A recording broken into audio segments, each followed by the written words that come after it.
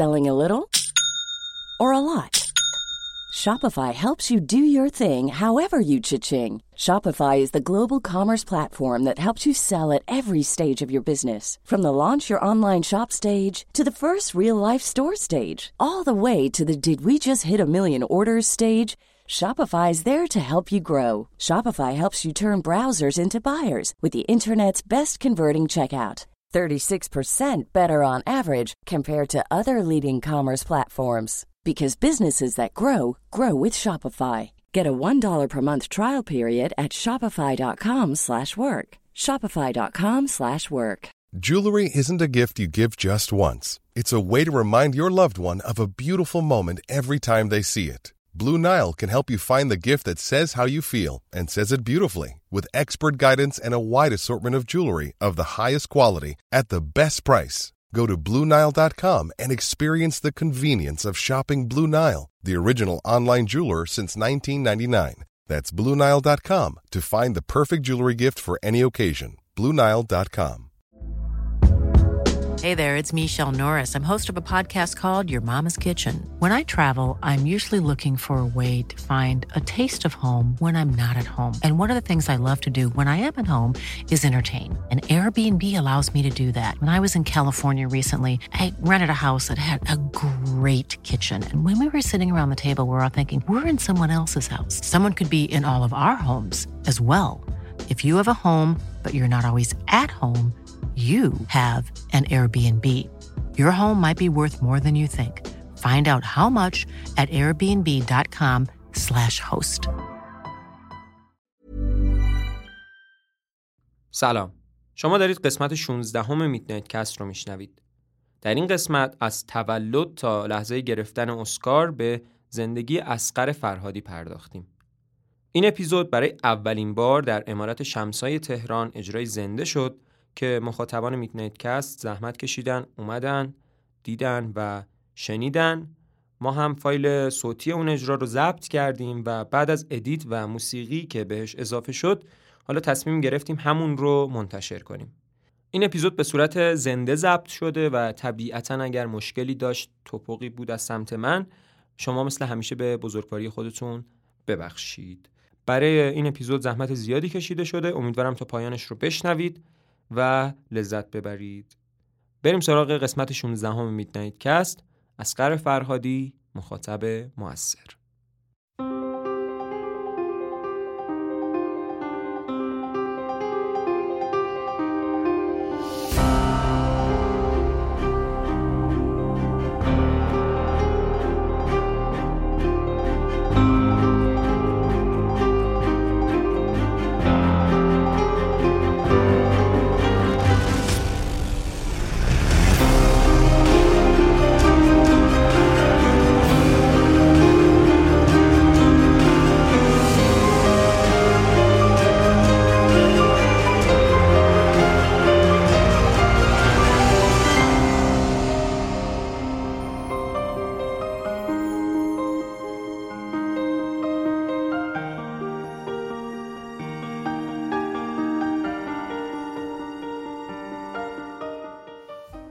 اولا سلام، بعدش هم خوش اومدید و ببخشید یه خورده با 5 دقیقه تأخیر شروع کردیم.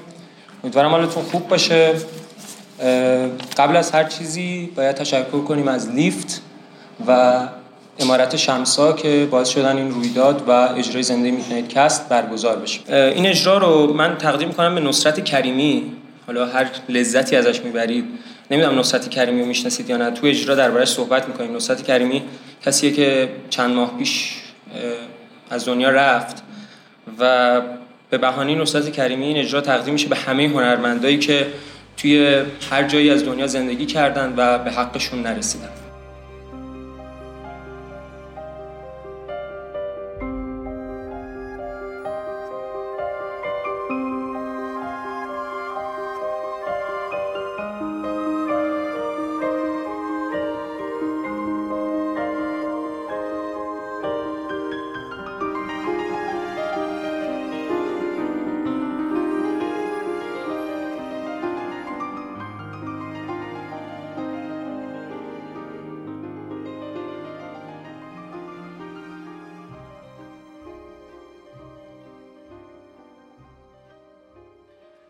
خب اصغر فرهادی سال 1351 در همایون شهر اصفهان که بهش سده هم میگفتن به دنیا اومد. بعد از انقلاب اسم شهر همایون شهر شد خمینی شهر. علاقه اصغر فرهادی به سینما برمیگرده به سن 4 یا 5 سالگیش. اون موقع سینماها یه خورده بیدر و پیکر و داغون بودند و سینمای همایون اصفهان هم از این قاعده مستثنا نبود، یعنی خود همایون شهر سینما نداشت. ولی خب الان وضعیت سینمای همایون خیلی داغون‌تر از اون حرف هست. البته قرار شده بهمن سبز و شهرداری اصفهان توی همون محل، یعنی چهارباغ، بزرگترین مجتمع تفریحی تجاری اصفهان رو از این تأسیس کنن. حالا ببینیم چی میشه.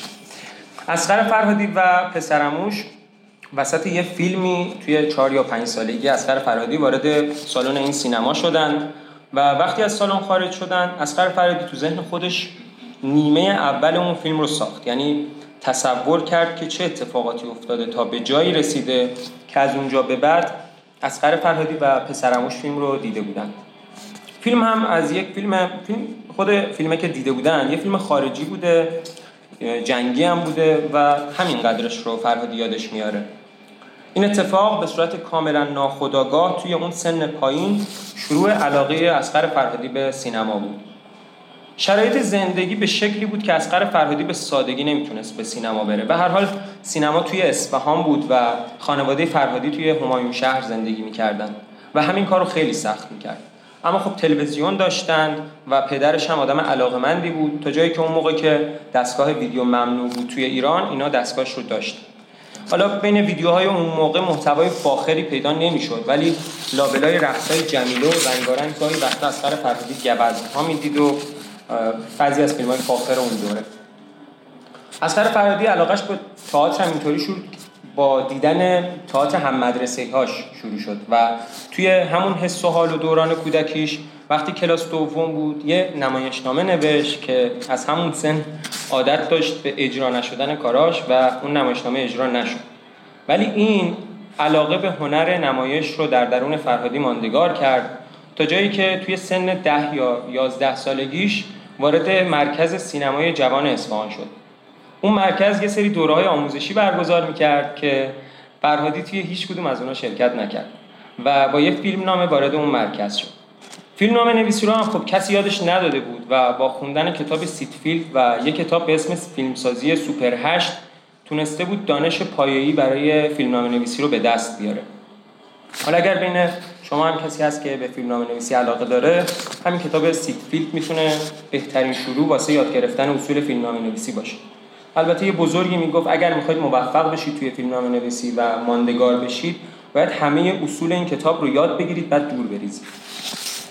به هر طریق با توجه به فیلمنامه اصغر فرهادی و سن و سال و جاه طلبیش اون مرکز بهش دوربین سوپر 8 داد و چند حلقه فیلم 3 دقیقه‌ای برای ساختن فیلم. این اتفاقات برمیگرده به سالهای 62 و 63. خلاص اصغر فرهادی اولین فیلم خودش رو توی همون سن و سال و با کمک فیلمبرداری به اسم امیر جزدانی، امیدوارم اسمش رو درست گفته باشم، و البته کمک برادرش و پسرعموش که هر دوشون اسمشون علی فرهادی بود ساخت. فیلم در جشنواره سینمای جوان اصفهان اکران شد و حتی نقد و بررسی هم شد و در نهایت اصغر فرهادی هم یه دوچرخه جایزه گرفت. فرهادی اون زمان با این دوچرخه از اصفهان تا همایون شهر رکاب زد و به خونه رفت. به گفته خودش مادرش هنوز اون دوچرخه رو براش نگه داشت. بعد از این فیلم اصغر فرهادی نوجوان 4 تا فیلم دیگه ساخت. یعنی بعد از این فیلم که دوچرخه رو گرفت سالی یه دونه فیلم ساخت، ولی بعدش دیگه دنبال چالش بزرگتری رفت و تصمیم گرفت مستند چشم‌ها رو بسازه. این مستند درباره کارگران کارگاه‌های ذوب شیشه بود. فیلم به این مسئله می‌پرداخت که یک کارگر بعد از یه زمان 10 ساله که جلوی کوره‌های این کارگاه‌ها کار کنه و گاز متصاعد شده از ذوب شیشه‌ها تو چشمش بره قطعاً کور میشه و بیناییش رو از دست میده.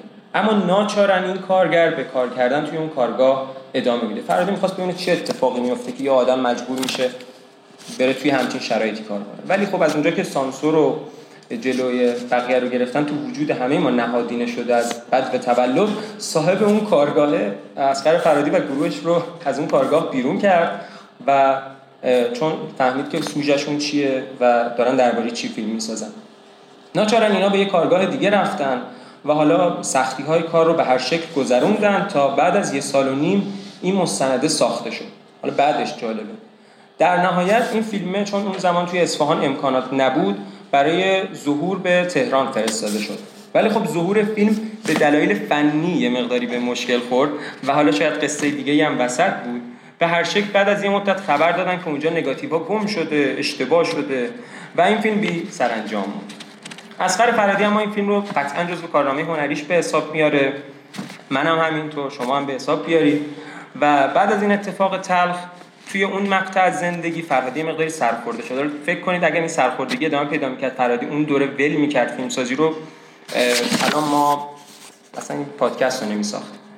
فرهادی رو به نوشتن آورد. بعد از اون دوره کسی از نوشته‌هاش هم حمایت نکرد و گفت بیخیال و تصمیم گرفت زندگی معمولی رو پیش بگیره. توی رشته تجربی درس میخوند و کنکور داد، رتبه 2000 آورد و با اینکه خیلی رتبه خوبی بود توی اون دوره، چون فقط رشته پزشکی رو موقع انتخاب رشته زده بود قبول نشد و سال بعد دوباره کنکور هنر داد. وقتی کنکور هنر داد رتبهش شد 8. رتبه 8 کنکور هنر رو آورد و دلیل اینکه دوباره از زندگی معمولی به هنر برگشت خیلی جالبه. فقط 2-3 تا فیلم خوب دید، یعنی 2-3 تا فیلم خوب کافی بود که فرهادی رو دوباره برگردونه به فیلمسازی. توی مسابقه حضوری کنکور وقتی از علایق و سلایقش پرسیدن، بیشتر راجع به نوشته‌هاش صحبت کرد. به همین دلیل برای رشته تئاتر مناسب‌تر دونستنش. به عقیده خودش از بخت بدش تو رشته تئاتر وارد دانشگاه شد. طبیعتاً دلش می‌خواست سینما قبول بشه ولی نشد. به هر شکل اصغر فرهادی از سال 1370 دانشجوی رشته تئاتر در دانشگاه تهران شد. یه ترم بیشتر طول نکشید تا با خوندن چند تا نمایشنامه خوب و دیدن چند تا تئاتر خوب عاشق تئاتر بشه. بعد از این که این عشق اتفاق افتاد، اصغر فرهادی شروع به خوندن آثار نمایشنویس‌های بزرگی مثل پینتر، ویلیامز، بکت، چخوف و ادوارد آلبی کرد. پایان نامه‌اش هم درباره آثار پینتر بود و یه نمایشنامه هم به عنوان کار عملی روی صحنه برد. میخوام بگم مطالعات اون دوره فرهادی تو دوره لیسانسش و خوندن آثار فاخر ادبیات فارسی قبلش در آثاری که در آینده ساخت و الان هممون ما با اونا میشناسیمش کمک بسیار زیادی کرد. اثرش رو هم میبینیم توی فیلماش و بهش اشاره میکنن که چقدر وامدار تئاتر فرهادی، برعکس چیزی که شاید اینجوری به نظر نیاد. یکی از کارهای خیلی مورد علاقه‌اش هم توی دوره قبل از اومدن سراغ نمایشنامه‌ها سنگ صبور صادق چوبک. بعد از دوره دانشگاه فرهادی چند تا تئاتر کارگردانی کرد و چندین نمایشنامه برای رادیو نوشت. یه نمایشنامه معروف نوشت به اسم ماشین نشین‌ها که در تالار مولوی اجرا شد، خیلی هم ازش استقبال شد و اون نمایشنامه‌های رادیویی در نهایت هم اصغر فرهادی رو وارد دنیای رادیو کردن، همین که دستش رو به شدت توی نوشتن روون کردن. همزمان با کار در رادیو اصغر فرهادی وارد دانشکده تربیت مدرس شد و این بار فوق لیسانس رو کارگردانی گرفت. ولی درباره اون دوره میگه که خیلی تو زندگیش مفید واقع نشد، یعنی حداقل به اندازه دوره لیسانس براش مفید نبوده. توی همون حوالی پیشنهاد نوشتن برای تلویزیون بهش شد و همین پیشنهاد هم کافی بود که فرهادی کار در رادیو رو کنار بذاره و شروع به نوشتن برای تلویزیون بکنه. 20 قسمت سریال روزگار جوانی، پزشکان، چشم به راه و در نهایت داستان یک شهر با کارگردانی و نویسندگی خود فرهادی کارنامه فرهادی در تلویزیون بودن قبل از ورودش به سینما. بعدش که دیگه سراغ تلویزیون نرفت. البته فیلمنامه سریالایی مثل یادداشت‌های کودکی و پشت کنکوری‌ها به کارگردانی همسرش خانم پریسا بختاور هم نوشته خود فرهادی بودند. شاید جالب باشه براتون که قصه فیلم‌های رقص سرغبار و شهر زیبا از دل فیلمنامه یکی از قسمت‌های ساخته نشده سریال داستان یک شهر بیرون اومده، چون یکی از قسمت‌های اون سریال روایت یه داستانی بود درباره اسیدپاشی و بعد که اون داستان رو نذاشتن بسازن پیشنهاد ساختنش توی سینما بهش شد. بعدش اونم به مشکل خورد ولی چون شناخته شده بود بهش گفتم بیا رقص سرغبار رو بساز. بعد که رقص سرغبار رو ساخت ماجرای فیلم شهر زیبا هم از دل یکی از داستان همون سریال بیرون اومده، ولی فرقش اینه که اون توی اون سریال اون قاتله که قرار اعدام بشه توی شهر زیبا یه اسید پاش بوده، ولی توی شهر زیبا اینطوری نیست. خب این داستان کودکی و جوانی و تجربه‌های تلویزیونی اصغر فرهادی بود تا پاش رسما و شرعاً با فیلم رقص در غبار به دنیای سینما باز شد.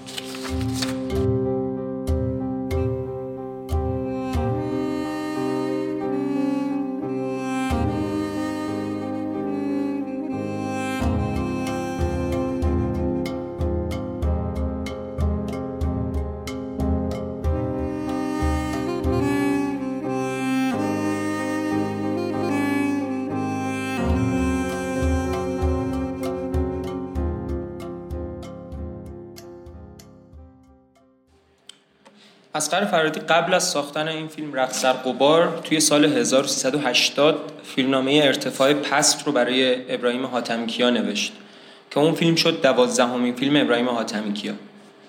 بریم سراغ فیلم اول اصغر فرهادی در مقام کارگردان. رقص در غبار اسم 3 نفر به عنوان فیلمنامه نویس توی تیتراژش اومده. اسم فرهادی، محمد رضا فاضلی و علیرضا بزرافشان و عباس جهانگیریان کسی بوده که ایده فیلمنامه رو داده. پس میشه گفت این تنها فیلم فرهادیه که با تصویر ذهنی و ایده اورجینال خودش ساخته نشده. داستان اینطوری بوده که جهانگیریان ایده رو به فاضلی گفته، فاضلی به فرهادی گفته و فرهادی هم یه شاگرد خلف و با استعداد داشته و ایده رو با اون در میون گذاشته. پس 3 نفری فیلمنامه رو جلو بردن و فرهادی نتیجه نهایی رو نوشته. اصغر فرهادی توی سال 80-81 که مشغول ساختن و نوشتن این فیلم بود، شیفته تئاتر بود و دغدغه‌های اجتماعی بسیار زیادی داشت که توی همون سریال هایی که برای تلویزیون میساخت به خوبی میشد اونا رو دید. پس سعی کرد ترکیبی از هر دو رو در رقص در غبار ارائه بده. اون فضای شهری 1/3 ابتدایی فیلم و 1/3 انتهایی فیلم میخواد دغدغه‌های اجتماعی فرهادی رو به تصویر بکشه و سکانس‌های بیابون و بازی فوق‌العاده فرامرز غریبیان هم بار ادای دین فرهادی به تئاتر رو به دوش میکشن. فرهادی درست بعد از این فیلم متوجه شد که ایده گرفتن از آدم‌های دیگه کار خیلی خوبی نیست و باید ایده و ریشه فیلم از درون خود فیلم یا سازنده و صاحب اثر جوشیده باشه. این شد که تقریباً برای تمام فیلم‌های بعدی فرهادی یه داستان خیلی کوتاهی وجود داره که فرهادی چطوری این فیلم‌ها رو در زندگی شخصی خودش یک آن تجربه کرده و همین سرنخ ساخت یک فیلم بلند شده. دربارش بیشتر حرف میزنم. حالا البته ایده‌ای که به فرهادی داده شد برای این فیلم هم همچین کامل نبود. یعنی ایده کلاً این بود که یه عده آدم هستن که توی بیابون مار میگیرن و اگر این مار نیششون بزنه چون امکاناتی ندارن باید انگشتشون رو قطع کنن تا زهر به قلبشون نرسه و از پادرشون نیاره. و خود فرهادی هم تحقیق زیادی کرد درباره یه سری اسب که بهشون سم تزریق میشه و از خونشون پادزهر ساخته میشه و میگفت همیشه وقتی به اون جایی که این پادزهرها ساخته میشدم میرفتم سر راه استبل‌هایی میدیدم که توشون پر بود از اسبای گرون قیمت که با عزت و احترام ازشون نگهداری میشه و اون وقت چند کیلومتر اون طرفتر آزمایشگاهی بود که از جون و خون همین اسب‌ها داره پادزهر تولید میشه. اون نماهایی که از اسب در فیلم اول فرهادی وجود داره هم ریشش همینجاست. برای فرهادی این اتفاق یه چیزی بوده مثل اختلاف طبقاتی بین اسب‌ها. اون اسب‌ها اینجوری داره ازشون نگهداری میشه، اینا داره ازشون پادزهر درست میشه. از اون طرف ایده ترک زبان بودن کاراکتر نظر با بازی یوسف خداپرست هم از تجربیات و ناخودآگاه خود فرهادی میاد که لهجه ترکی وقتی روی زبان فارسی میشینه رو خیلی معصومانه پیدا کرده بود و برای کاراکتر به این معصومیت احتیاج داشت. واسه همین کاراکتر نظر توی فیلم رقص در غبار ترک زبانه.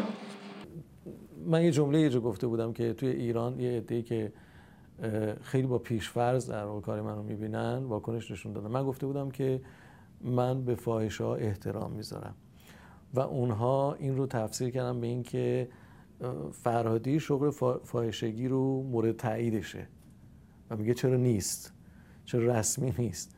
این یه برداشت خیلی غلطه. این یه جوری از همون همدردی میاد. من به فاحشه‌ای که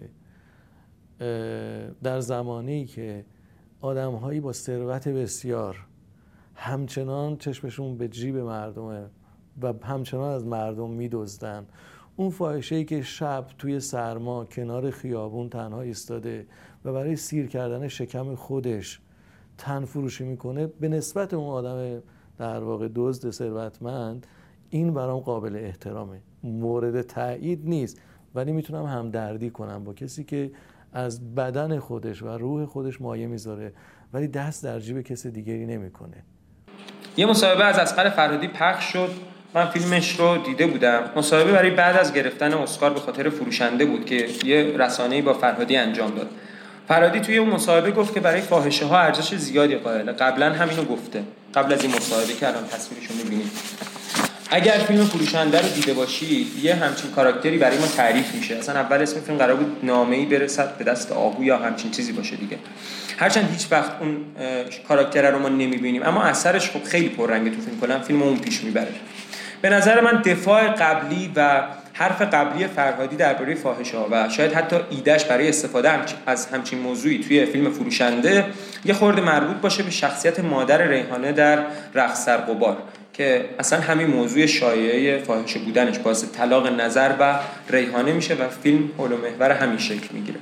فرهادی میگه رابطه‌اش با کاراکترهاش در فیلم‌هاش همدردیه، یعنی سعی کرده شرایطی ایجاد کنه که نگاه بیننده و خودش به کاراکترهاش در فیلم‌هاش با همدردی همراه باشه. حالا اینکه چقدر موفق بوده به کنار، ولی این احترام به فاحشه‌ها و این احترام به فاحشه‌ها هم از همین همدردی نشأت میگیره. ما هیچ وقت چهره کاراکتر مادر ریحانه رو در این فیلم هم نمی‌بینیم. توی چهارشنبه سوری درباره این همدردی خود صحبت می‌کنیم. من توصیه میکنم اگر فیلم رو ندیدید ببینید. هم نکته آموزشی توش هست، همین که چطوری میشه یه ترکیب همگن از یه نابازیگر مثل خداپرست و یه بازیگر حرفه‌ای مثل غریبیان در آورد. و هم میتونید توش یه سری قاب‌ها ببینید که توی فیلم‌های بعدی فرهادی هم مشابهشون دیده میشه. همون دلمشغولی‌ها و همون ایده‌ها که قراره تو فیلم‌های بعدی بسیار بسیار تکمیل بشن و خیلی پخته‌تر برای مخاطب عرضه بشن، مثل همین کاراکتری که براتون توضیح دادم. به نظر میرسه شما با دیدن فیلم رقص غبار میتونید متوجه بشید که فرهادی چطور وارد مسیر درست فیلمسازی، حداقل از نظر من و از نظر خیلی های دیگه به عنوان بیننده و خودش شده. میتونید ببینید استارت این مسیر از کجا خورده. چیزایی که این فیلم فرهادی رو با بقیه آثارش متمایز میکنن، یکیش ملموس بودن مرز بین خیر و شر توی این فیلمه. هرچند که توی فیلم‌های بعدی یعنی هر چقدر توی فیلم‌های بعدی فرهادی سعی کرد به مخاطب نشون بده ارزش‌های اخلاقی نسبیاً، توی این فیلم همچین چیزی نمی‌بینیم و شاهد یه روایت سرراست و شخصیت‌های نسبتاً کلیشه‌ای و البته عشق افلاطونی بین کاراکتر نظر و ریحانه هستیم که باز ما نظیر این عشق یا حتی کلاً کانسپت عشق رو در هیچ کدوم از فیلم‌های بعدی فرهادی ندیدیم. خود فرهادی میگه هیچ وقت فیلمنامه‌ای ننوشته که یه عده آدم یا یه آدم توی اون فیلم توی گروه بدها قرار بگیرن و یه عده آدم دیگه توی گروه خوبها. با وجود اینکه من این حرف رو قبول دارم، اما توی این فیلم یه مقداری مرز بین ارزش‌های اخلاقی به چشم میاد و مثل فیلم‌های بعدی کاملا خاکستری و تار نیست. در نهایت بحث درباره رقص غبار رو با یه جمله از خود فرهادی تموم می‌کنم. ایشون میگه اگر فیلم با دانش و مهارت الان من ساخته میشد، درست ضعف‌های قبل رو نداشت، حداقل از نظر تکنیکی، و با آگاهی سراغ ساختش میرفتم، اما اون معصومیت و صداقت در لحنش رو هم نمیداشت، چون هم خود فیلم خیلی فیلم معصومانه‌ای، هم کاراکتر توش، هم خود فرهادی خیلی آدم معصومی بوده، هنوز گرگ. این حرف اونجاش برای من قابل تأمله که یک کارگردان خوب مثل فرهادی میدونه که اثری که خلق میکنه در اون زمان و اون مکان با ناخودآگاه اون لحظهش و دانش کسب شدهش تا اون لحظه تولید شده و اگر سراغ تکرار همون تجربه بره هنرش ضایع شده. بریم سراغ بخش بعدی.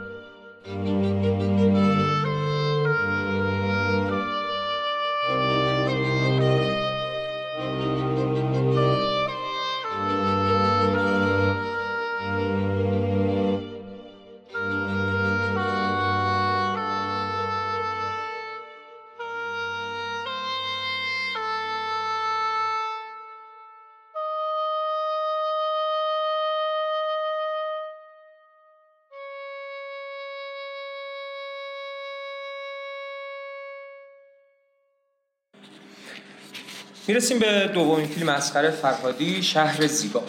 توی فیلم شهر زیبا هم اصغر فرهادی از یک نابازیگر استفاده کرده، همین آقا، اونم به عنوان نقش اساسی و پیشبرنده. درباره تجربه استفاده از نابازیگر اصغر فرهادی اینجا بیشتر صحبت میکنه. فرهادی قطعاً ترجیح میده که از یه بازیگر حرفه‌ای استفاده کنه، ولی خب گاهی بازیگری رو پیدا نمیکنه که مخاطب ازش هیچ تصویر ذهنی پیش‌فرضی نداشته باشه. به خاطر همین ناچار به استفاده از نابازیگر میشه. قبلا گفتم که ایده و تصویر ذهنی فرهادی برای ساخت فیلم شهر زیبا از یکی از قسمت‌های داستان یک شهر اومده که با یک سری تغییرات تبدیل شده به فیلمنامه فیلم شهر زیبا. فرامرز غریبیان چه توی شهر زیبا و چه توی رقص سرغبار کسی بود که بازیش رو با بازی نابازیگرهای این دوتا فیلم هماهنگ کرد، چون به هر حال از یه آدم آماتور نمیشه که انتظار داشت بازیش رو با یه بازیگر حرفه‌ای هماهنگ کنه. آقای غریبیان هم یه جورایی با این دوتا نقش انگار در اون مقطع دوباره کشف شد، چون هم اصغر فرهادی و هم فرامرز غریبیان به این نتیجه رسیدن که این دوتا نقش نیاز به سبک و شکل جدیدی از اجرا دارن. نکته مشترکی که توی اجرای این دوتا نقش وجود داشت سکوت بسیار زیاد هر دوتا شخصیت بود. به خاطر اینکه شباهتی بین پیرمرد فیلم رقص در غبار و ابوالقاسم فیلم شهر زیبا حس نشه، اصغر فرهادی اول رفت سراغ پرویز پرستویی که حالا به هر دلیلی نشد این نقش رو بازی کنه و به نظر منم اتفاق خیلی خوبی بود و خود غریبیان این نقش رو به عهده گرفت.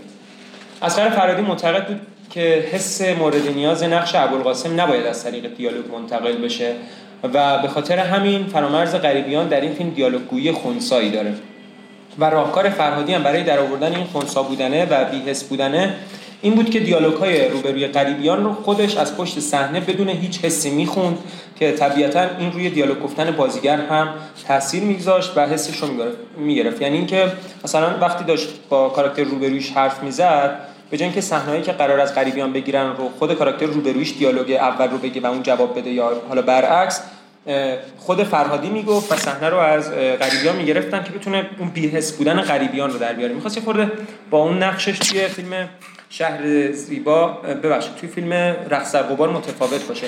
یه چیزی من توی پرانتز بگم، توی اجرا ننوشتمش، یعنی توی متن خود فیلم جدایی نیست.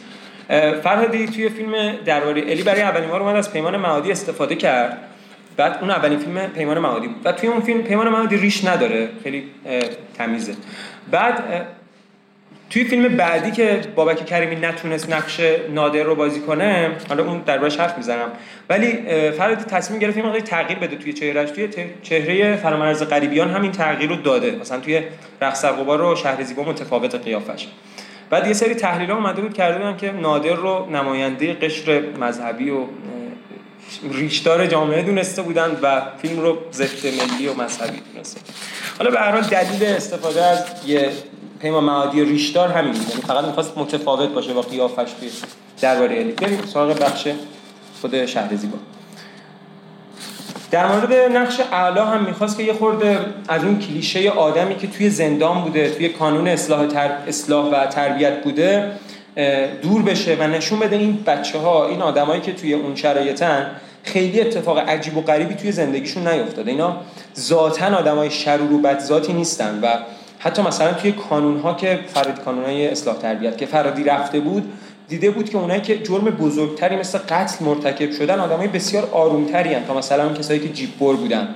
علتش رو هم عذاب وجدان و پشیمانی این نوجوانا و جوونا از عملی که مرتکب شدن میدونسته و معتقد این کلیشه‌های ذهنی بیرحمانه درباره این آدما رو خود سینما بهمون داده و به نظر من اگر قرار این کلیشه‌ها از بین بره و یه جور دیگه فکر کنیم، باز باید با سینما این کارو بکنیم.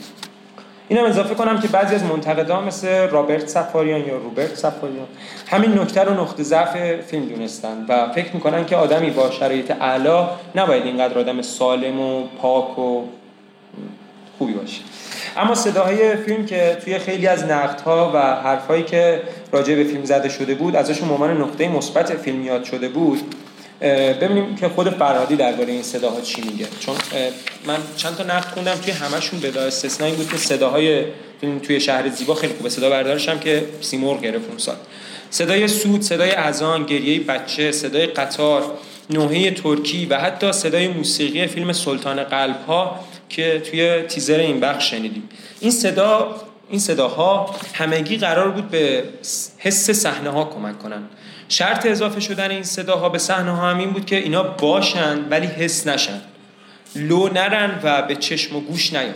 اونقدر این صداها برای فرهادی مهم بود که توی فیلمنامه هم اونا رو ذکر کرده بود. یه کار خیلی اصولی نیست توی فیلمنامه نویسی که صدا رو هم مثلا ذکر کنه.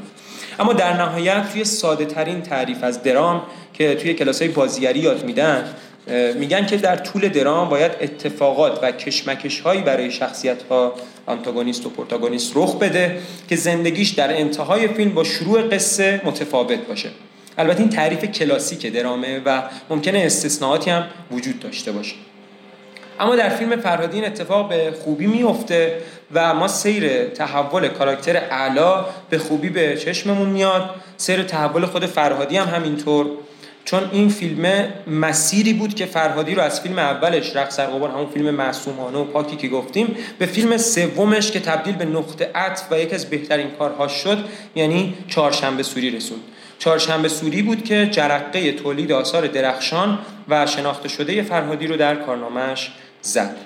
این فیلم، همین فیلم رقص شهر زیبا، اولین همکاری فرهادی با ترانه علیدوستی بود که خب این همکاری تا فیلم فروشنده ادامه پیدا کرد توی درباره الی، توی چهارشنبه سوری. ولی متاسفانه آخرین همکاری فرهادی با فرامرز غریبیان بود. شهر زیبا مهمترین جایزه‌ای که گرفته جایزه جشنواره فیلم ورشو، برای 11 تا سیمرغ نامزد شد، ولی فقط اصغر زاهدی صدابردار فیلم برای صدابرداری این فیلم یه سیمرغ به دست آورد.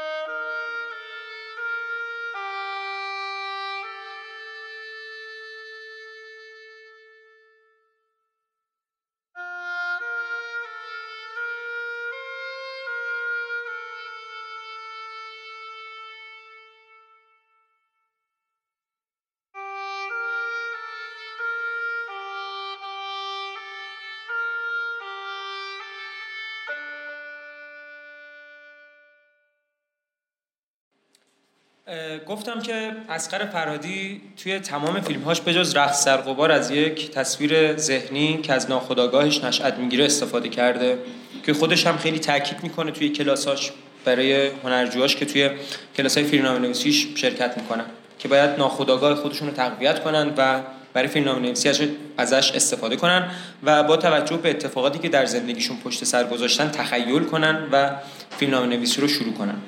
چون هر کسی ناخودآگاهش منحصر به خودشه، پیروی از این است باعث میشه که اثری که از پس اون ناخودآگاه تولید میشه یه اثر اصیل و اورجینال باشه.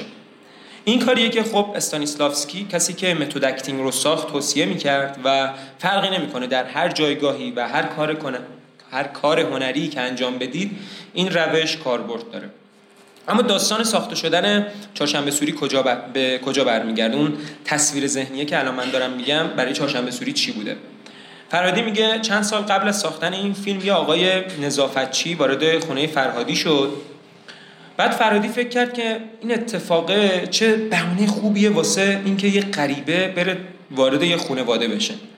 فرهادی طرح چهارشنبه سوری رو نوشت که همینطور که میدونید این بوده که یه زن غریبه وارد یه خانواده‌ای میشه، اون هم در روز چهارشنبه سوری.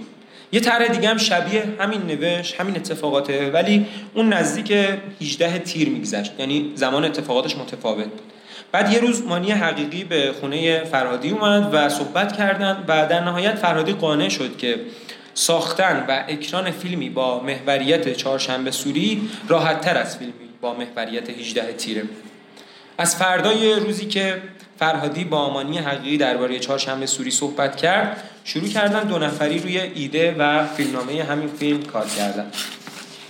اگر یادتون باشه فیلمنامه رقص در غبار رو تقریبا میشه گفت 3 نفری نوشتن، اما این فیلمنامه با وجود اینکه حاصل همکاری مانی حقیقی و فرهادی بود، خیلی روند نوشتن شبیه رقص در غبار نبود، چون مانی حقیقی سبک کارش با فرهادی متفاوت بود و مهمتر این که مثل جلسه‌های فیلمنامه‌نویسی رقص در غبار حرف فرهادی حرف آخر نبود.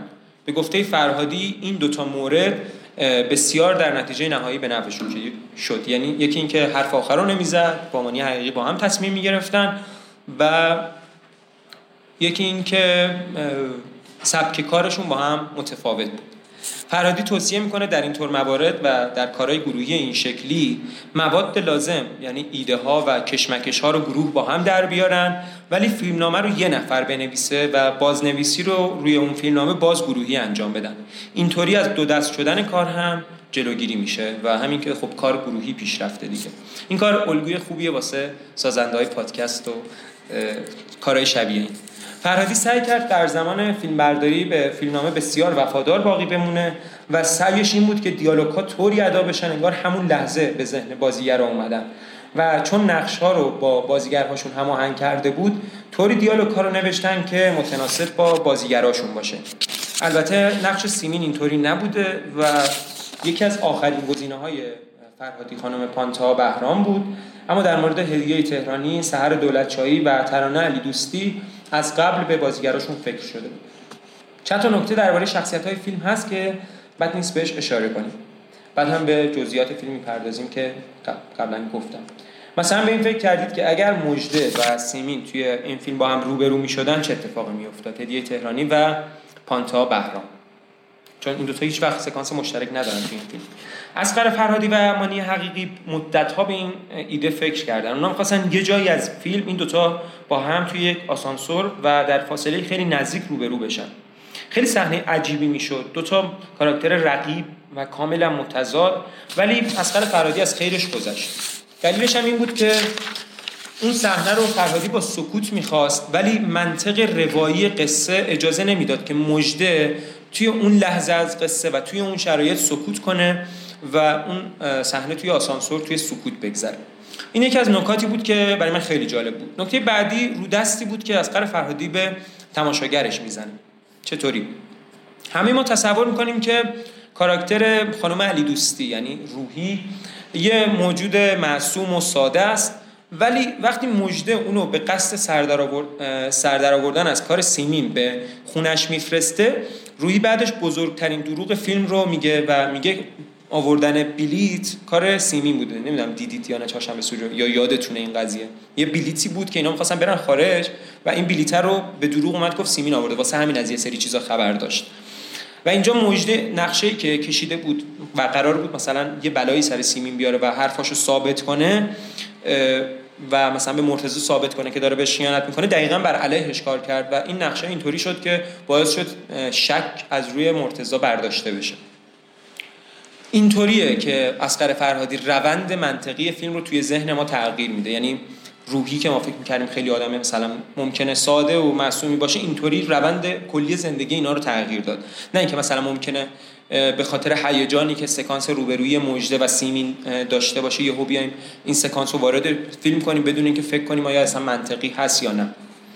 اما بزرگترین دروغ فیلم رو روحی میگه، کار بدی هم میکنه، ولی بدی به کی؟ به مرتضی؟ نه، مرتضی کاملا از این دروغ راضیه و به خاطرش از روحی تشکر هم میکنه توی ماشین. به سیمین؟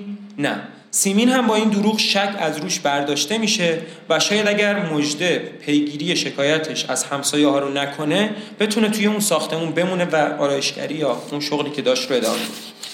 به مژده یعنی همسر مرتضی نه، مژده اگر روال به همین شکل ادامه پیدا میکرد مجبور به جدایی از مرتضی میشد. کسی رو نداشت حمایتش کنه و به سرنوشت سیمین دچار میشد، تنها و با بچه‌ای که باید هر چند وقت یه بار ببینتش. دقیقاً نقش و کارکرد همسر سیمین در 1/3 پایانی فیلم برای اثبات همین موضوع در ذهن بیننده است. اگر یادتون باشه همسر سیمین دخترش رو میاره که سیمین ببینه برای تعطیلات آخر سال. خود فرهادی و برداشتی که از فیلم میشه داشت اینه که اون کارکرد اون پدره اینه که بگه اگه مژده و مرتضی طلاق بگیرن دقیقاً همین اتفاق سر زندگیشون میفته، ولی خب قضیه قطعی نیست. یعنی برداشت بیننده مختاره که هر جوری باشه، یعنی هر جور دوست داره برداشت کنه. نه من، نه شما و نه فرهادی دروغ رو تایید نمی کنیم. ما به شخصه هر شکل و هر کیفیتی از دروغ رو بد میدونیم، رد میکنیم. خیانت رو هم همه ما تقبیح میکنیم. اما این عمل روحی و اتفاقات بعدش نسبی بودن اخلاقیات توی دنیای ما رو نشون میدن. کاری که فرهادی در فیلم‌های بعدیش که توی ایران ساخت هم به خوبی سراغش رفت و توی هر فیلم پخته‌تر به تصویرش کشید. در کنار این موضوع، اون بحث همدردی ما با کاراکترهای فیلم‌های فرهادی در این فیلم کاملا نمود پیدا میکنه و ما علاوه بر این که با مرتضی همدردی میکنیم، با مژده و سیمین هم همدردی میکنیم. مثلا یه خورده منطقی نیست که آدم هم با این همدردی کنه هم با اون همدردی کنه، ولی فرهادی با فیلمنامه‌اش توی ذهن ما این کار رو انجام میده و انگار موفق بوده. پس دروغ بزرگ روحی عملاً اختلافات بین این دو نفر و مشاجره‌های اون خونه رو ختم به خیر کرد. خود روحی هم که کمک کرد خونه تمیز و مرتب بشه و برای تماشاگر هوشمند هم این خونه این دو نفر استعاره‌ای از رابطه‌شون، یعنی روحی اومد روز چهارشنبه سوری جارو برداشت و هم رابطه‌شون رو درست کرد، هم خونه رو واسهشون تمیز کرد. درباره بازی‌ها اصغر فرهادی اصرار داشت که دیالوگ‌ها به صورتی بیان بشن که انگار بازیگرها هیچ فیلمنامه‌ای در اختیار نداشتن. کلاً توی همه فیلم‌هاش این کارو می‌خواد بکنه و فقط با یه ایده و طرح کلی سر صحنه حاضر شدن. دو تا از بازیگرا یعنی فرخ نژاد و ترانه علی دوستی این کار براشون زیاد سخت نبود. جنس بازی فرخ نژاد که همه فکر کنم موافقیم که کاملا نابازیگرانه است، یعنی یه جوری بازی میکنه که انگار هیچ تکنیکی نداره، انگار مثلا دیالوگو بهش دادن داره همینجوری میگه و چون مثلا یه خورده استعداد ذاتی داره این کارو درست انجام میده. این مورد خیلی خوب توی ذوق زننده است توی بعضی از فیلم‌ها، اما توی این فیلم فرهادی تنها آدمی که میتونست نقش مرتضی رو براش درست بازی کنه همین حمید فرخ نژاد بود. اگر دقت کرده باشید دیگه توی هیچ فیلم دیگه از فرهادی هم بازی نکرد. از اون طرف علی دوستی هم که خب تجربه بازی توی فیلم شهر زیبا رو داشت و این کاملا کمکش کرد که بتونه یه قدم از بقیه جلو بیفته و چه در مورد دیالوگ ها و چه در مورد اکت ها کاملا بداهه عمل کنه. میدونید اصغر فرهادی به نظر من طوری فیلمش رو میسازه که انگار به هیچ چیزی فکر نکرده، ولی وقتی بیننده فیلم رو میبینه و بعد به جزئیات فکر میکنه حس میکنه که به تک تک جزئیات توی صحنه فکر شده و هیچ چیز اتفاقی و سرهم بندی شده نیست. یه چیزی من قبل اینکه ادامه متن رو بخونم، مثلا فرهادی ببینید کار رو جزئیات رو ببینید. فرهادی به هدیه تهرانی گفته بود که برو یخچال خونه، یعنی اون میزانسن رو برو یخچاله رو خودت هر جور دوست داری بچین، برو ببین واسه خونت چی میخوای همونا رو بگیر بذار تو یخچال. واسه همین مثلا وقتی سیمین در یخچال رو باز میکنه میخواد شیر رو برداره طبق فیلمنامه، دیگه اینطوری نیست که با چشم دنبال شیر بگرده، میدونه شیر کجاست، شیر رو میکشه بیرون درو میبنده. یعنی در این حد به جزئیات فکر شده، ولی وقتی توی برخورد اول به فیلم آدم حس میکنه که هیچ چیز بهش فکر نشده و همه چیز داره اتفاقی اتفاق میفته، انگار ما داریم یک روز از زندگی این آدما رو میبینیم. فرهادی قصدش این بود که اعتماد به نفس اکت فی‌البداهه رو در بازیگرانش به وجود بیاره، ولی اونها رو به سمتی هدایت کنه که مقصود خودشه. اما در مورد خانم هدیه تهرانی بزرگوار اینطوری نشد. هدیه تهرانی به نظر من اگر این کار بهترین کار کارنامه‌اش نباشه قطعاً یکی از بهتریناشه، ولی کار باهاش ساده نبوده، دقیقاً برعکس فرخ نژاد بوده. فرهادی از متدی که برای فرخ نژاد علی دوستی استفاده کرد پس نمیتونست واسه این استفاده کنه، روی آورد به یه چیزی شبیه متد اکتینگ. فرهادی سعی کرد تهرانی رو وادار کنه که با نقش زندگی کنه، ولی می‌خواست این آگاهانه نباشه. مثلا چیکار کرد؟ اومد وقتی که قرار بود مژده یه سکانس عصبی داشته باشه، خودش عصبی بود، خودش رو عصبی می‌کرد، نمیدونم چطوری، و این عصبانیت رو منتقل می‌کرد به هدیه تهرانی و این اثر می‌ذاشت روی تهرانی. این کارو اگر یادتون باشه برای بازی غریبیان هم انجام داد، یعنی از پشت صحنه یه چیزی خنثی می‌خوند که اونم خنثی بشه.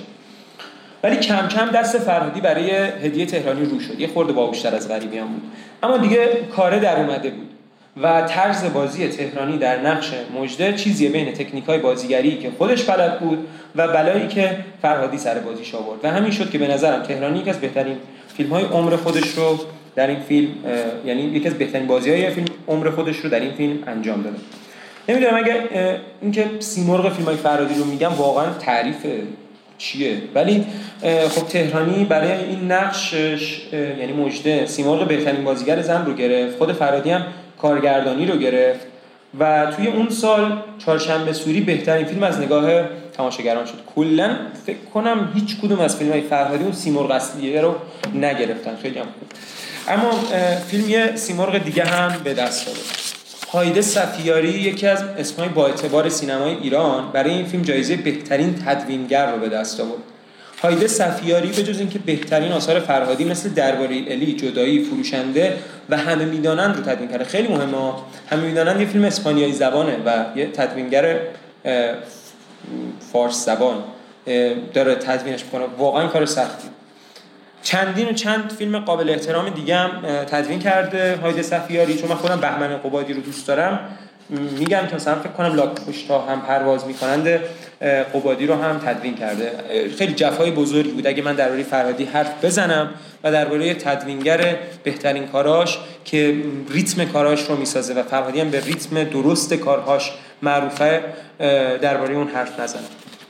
اما قبل از اینکه بریم در سراغ درباره الی و جدایی نادر از سیمین، بیایم درباره کاری حرف بزنیم که اصغر فرهادی در فیلم شهر زیبا به صورت ناخودآگاه و از چهارشنبه سوری تا همین امروز به صورت خودآگاه در فیلم‌هاش انجام میده. اونم رابطه‌ایه که بین فیلمش و تماشاگر میسازه. اساساً بیس نوشتن این متن واسه من این رابطه بود که فرهادی و تماشاگر میسازه. یه ایده جدید انگار می‌خواستم پیدا کنم توی فیلم‌هاش. فرهادی سعیش اینه که وقتی تماشاگر میاد و توی سالن میشینه و فیلم شروع میشه، دیگه تماشاگر از دنیای بیرون و دنیای واقعی جدا بشه و کاملا غرق در فیلم بشه. حالا چطوری این کار رو انجام میده به نظر شما؟ دلیلش اینه که تماشاگر همیشه توی هر فیلمی که میبینه از جایگاه یک شاهد داره بر اتفاقات فیلم نگاه میکنه. یعنی یه شاهدیه که داره میبینه مثلا اتفاقاتی دارن میفتن. اما جایگاهی که فرهادی به تماشاگرش میده جایگاه یک قاضیه و کسیه که قضاوت میکنه. در واقع اگر قاضی نباشه تماشاگر، حداقل کاراگاهیه که باید کشف کنه و از جزئیات بسیار زیاد فیلم به نتیجه برسه. این جزئیات که به صورت آگاهانه در فیلم قرار داده شده که خیلی اتفاقی هم به نظر میاد، دلیل استقبال مخاطب کم حوصله ایرانیه. ما بیاید قبول کنیم ما مخاطب ایرانی که فقط فیلم ایرانی میبینه خیلی کم حوصله است، چون فیلم‌های ایرانی اصولا 80 90 دقیقه، دیگه خیلی بهتره کنه 100 دقیقه است. ولی این فیلم فکر کنم 1 ساعت و 59 دقیقه است اگر درست یادم باشه. این جزئیات هست که داره باعث میشه که ما بشینیم فیلم رو ببینیم و تا آخرش خسته نشیم. این چیزیه که من اسمش رو گذاشتم مخاطب مؤثر، یعنی یک نقشیه که فرهادی برای مخاطبش توی فیلم‌هاش قائل میشه. یعنی به جز پرسوناژایی که داره و نوشته، انگار مخاطب توی فیلمش یه نقشی داره. این اتفاق می‌بینید باعث چی میشه؟ باعث این میشه که به تعداد آدمایی که فیلم‌هاش رو دیدن برداشت از فیلم‌هاش وجود داشته باشه. یعنی انگار فیلمش رو به تعداد آدم‌هایی که می‌بیننش ساخته. توی جدایی نادر از سیمین قطعاً مثال بسیار خوبی برای این کار فرهادی وجود داره که بهش اشاره میکنم. خب این تأثیر و کشف و قضاوت مخاطب به تعداد مخاطبان فیلم متفاوتی که گفتم ولی شاید کسایی که درگیر سینمای فرهادی نبودن و از اول فیلم‌هاش رو ندیدن تا مثلا بیان جلو، این یه خورده واسهشون غریب باشه، یه خورده ارتباط گرفتن اولش واسهشون سخت باشه. ولی خود فرهادی معتقده که کسی که دنبال سینماش بوده باشه و کسی که فیلم‌هاش رو حداقل مثلا از روز اول یا فیلم‌های آخرش رو دیده باشه و بعد بره سراغ فیلم جدیدش، با این اتفاق ارتباط خوبی میگیره و میتونه براش جالب باشه. اینجا بخش اول اجرای ما تمومه. یه استراحت 10-15 دقیقه‌ای داریم. فقط چون تایم خیلی کمه 8 تا 27 دقیقه است. اجرای ما قرار 2 ساعت باشه تا 9:30 فرصت داریم. یه 10 دقیقه میتونیم اینجا بشینیم با هم صحبت کنیم، میتونیم بریم بیرون و استراحت کنیم. ولی فقط 10 دقیقه لطفاً. من ساعت 8:40 دقیقه شروع می‌کنم دوباره. مرسی.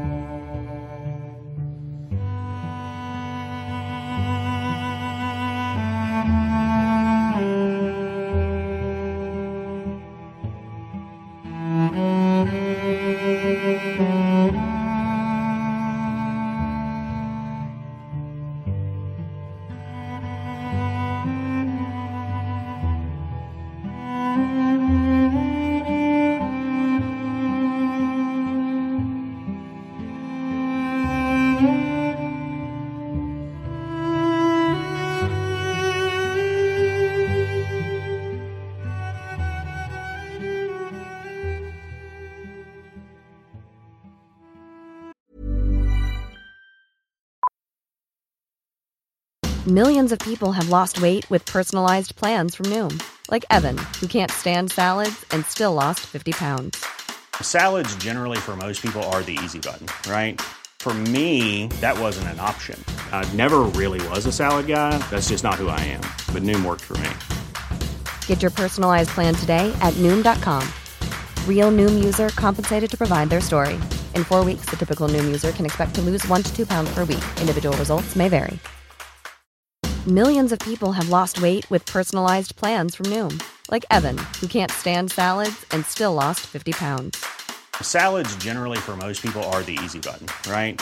For me, that wasn't an option. I never really was a salad guy. That's just not who I am. But Noom worked for me. Get your personalized plan today at Noom.com. Real Noom user compensated to provide their story. In 4 weeks, the typical Noom user can expect to lose 1 to 2 pounds per week. Individual results may vary.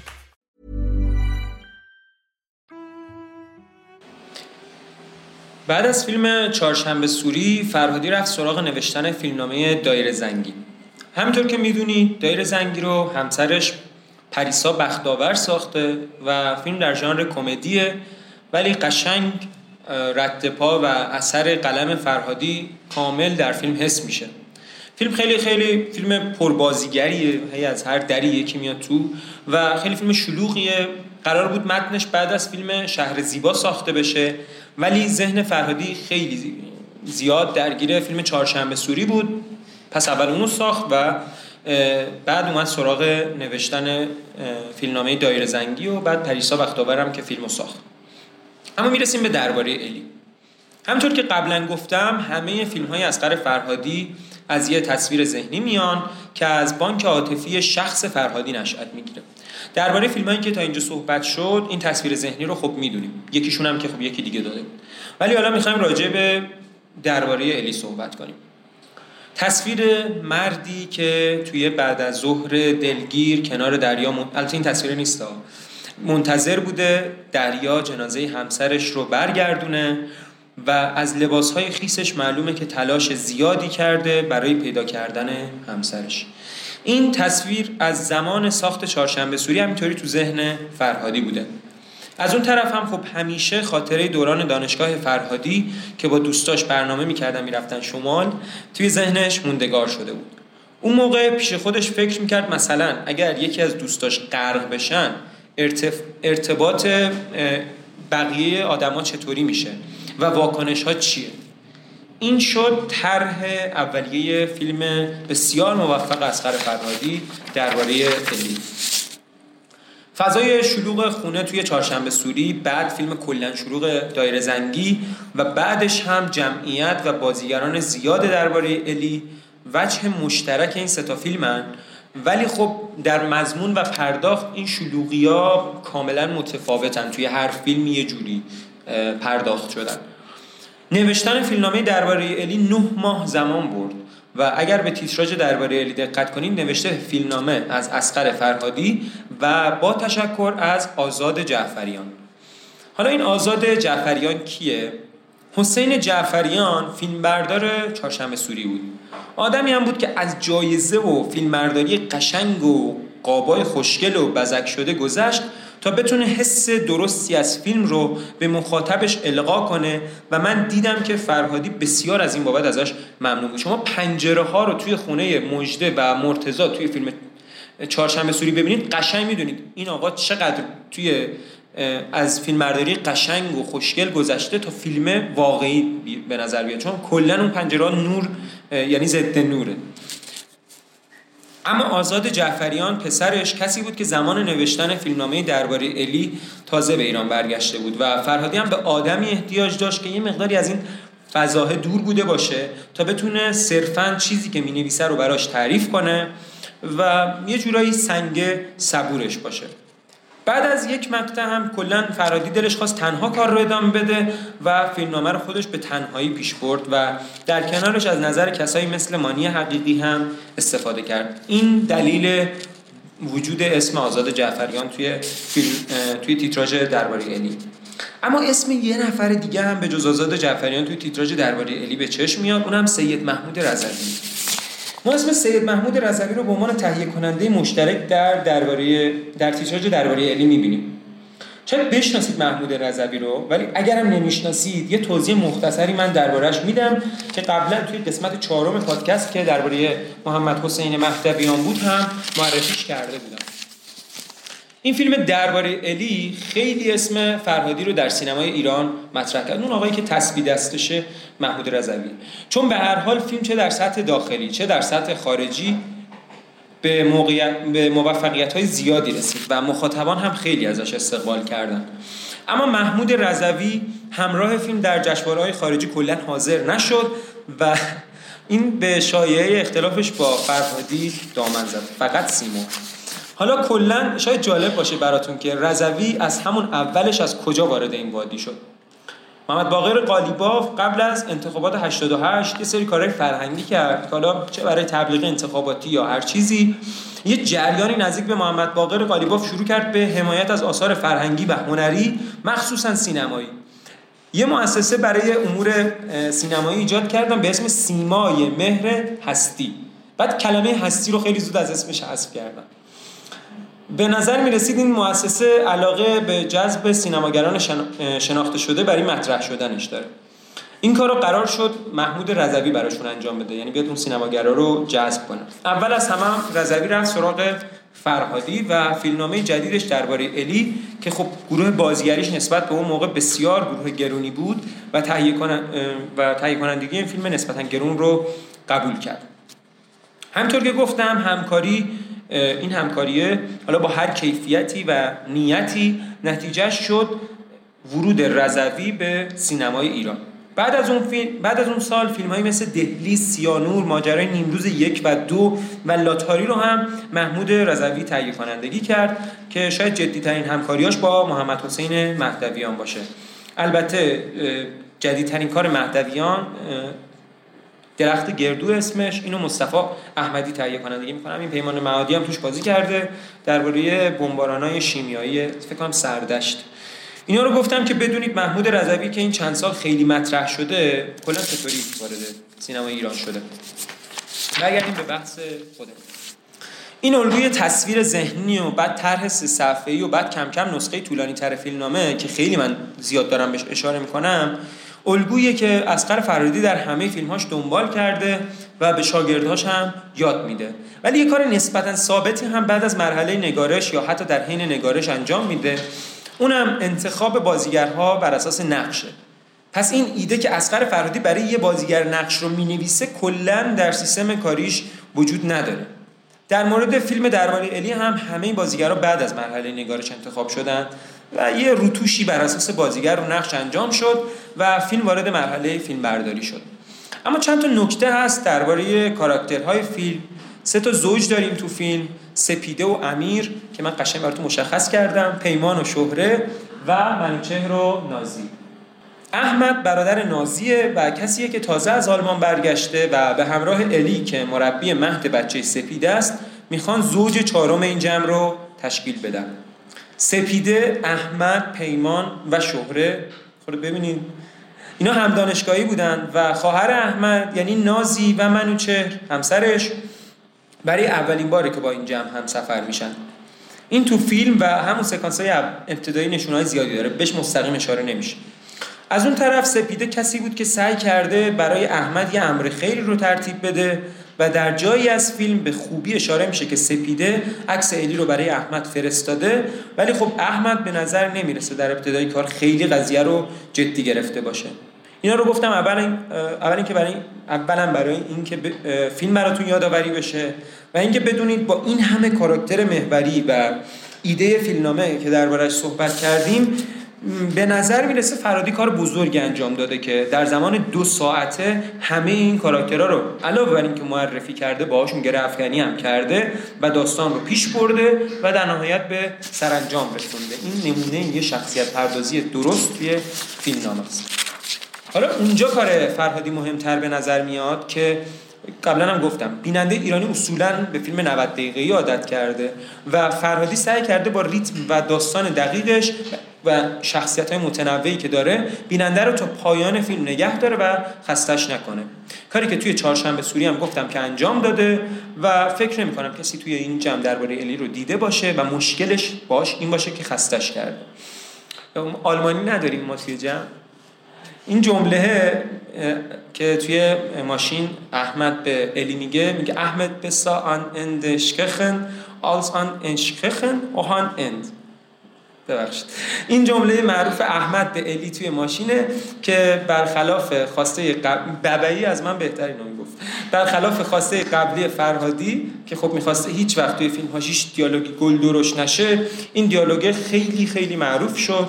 یه مدت هم الکی گفتن این جمله معنیش اینه که من حامله‌ام اما از تو نه، یعنی به خاطر همین طلاق گرفتم. ولی خب نه، معنیش همون یه پایان تلخ بهتر از یه تلخی بی پایانه.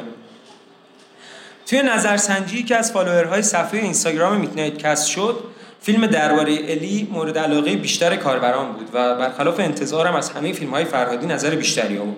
حالا به عنوان تشکر از طرفداران این فیلم بیاید یه نگاهی بندازیم به چرایی بودن این جمله توی فیلمنامه و فیلم. اصغر فرهادی برای اون موقعیت توی اون ماشین دنبال یه ضرب المثل آلمانی بود که مثلا نشون بده زندگی تلخ و زجرآور احمد قطع بشه بهتر از اینه که ادامه پیدا کنه. یه چیز تو مایه‌های مرگ، یه بار شیونم یه بار. زنگ زد به پیمان معادی، بهش گفت سلام آقا شما دوست آلمانی زیاد داری، من دنبال یه همچین ضرب المثلیم.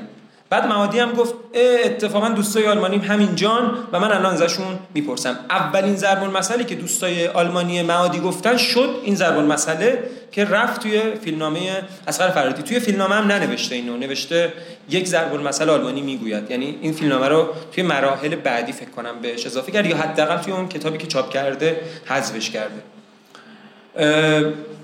این ضرب المثل هم خیلی رایجه تو آلمان اتفاقا.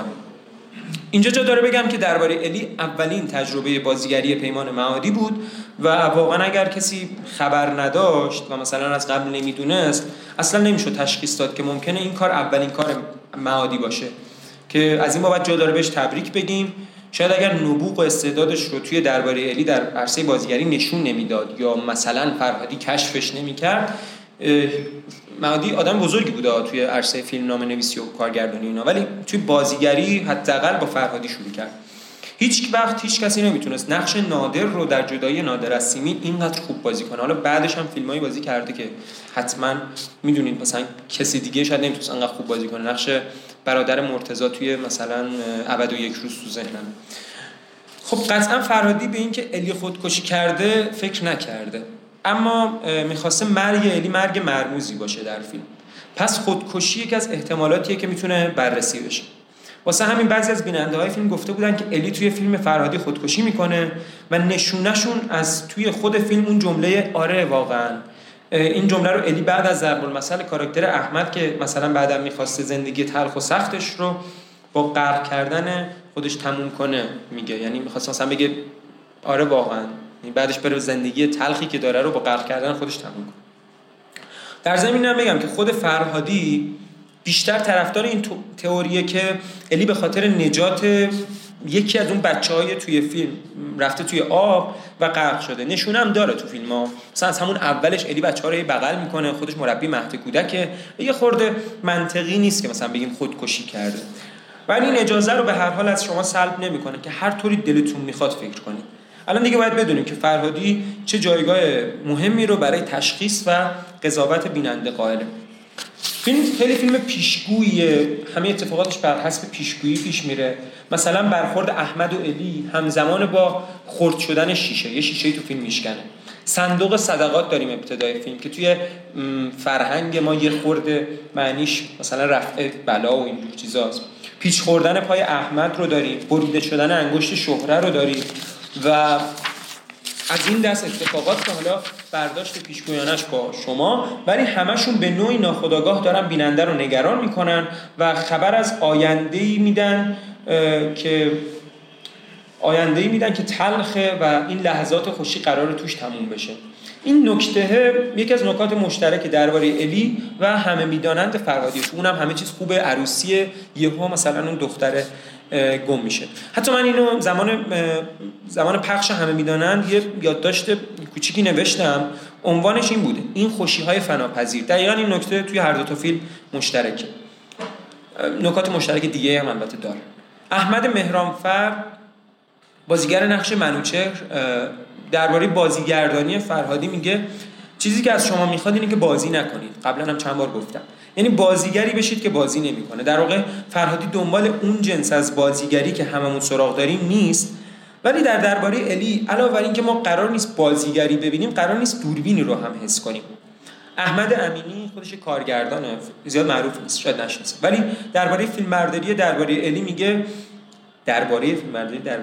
کسی که خودش یک بار پشت دوربین قرار گرفته باشه خوب میدونه که چقدر انرژی صرف شده تا سکانس‌های پرشخصیت درباره الی همگی چیده شده و حساب شدن اینا، ولی اینجوری به نظر نیان، یعنی چیده شده به نظر نیان و کلا ما دوربین رو حس نکنیم. حسین جعفریان که فیلمبردار این فیلم بود و فرهادی معتقده که کاری که جعفریان در فیلم کرد بسیار سخت‌تر از وقتی که کارگردان و فیلمبردار می‌خوان یک صحنه تمیز و شیک و قاب مانند رو به مخاطبشون نشون بدن. مثلا توی بریکینگ بد همه صحنه‌ها شبیه قاب عکسن، همه چیز درست، همه چیز چیده شده است. این کاره به نظر فرهادی آسان‌تر از وقتی که می‌خوای یه صحنه رو یه جوری نشون بدی که انگار به هیچ چیز دقت نشده، انگار همینجوری بوده، همه چیز از اول همینطوری بوده. درباره الی چه از نظر محتوایی و چه از نظر فنی به دو بخش قبل از غرق شدن الی و بعد از غرق شدن الی تقسیم میشه. بخش محتوایی که خب واضحه، گفتم خوشیاشون تموم میشه، روابط دوستانشون به مشکل میخوره و همه چیز میاد روی فاجعه‌ای که اتفاق افتاده و فیلم رو به دو بخش قبل و بعدش تقسیم میکنه. اما از نظر فنی هم خیلی جالبه. فیلم قبل از غرق شدن الی با دوربین روی سپایه است. همونطور که میدونید دوربین وقتی میره روی سپایه تکون نمیخوره اونقدر و ثبات بیشتری داره، ولی بعد از غرق شدن الی دوربین میاد روی دست. رنگ ها هم در فیلم قبل از غرق شدن الی رنگ های گرمی هستند، یعنی ما حس گرمایی بیشتری ازشون میگیریم، ولی بعدش کاملا برعکس میشه و رنگ ها در فیلم سرد میشن. این هم از بخش درباره الی. بریم سراغ فیلم خیلی خوبه اصغر فرهادی، جدایی نادره است.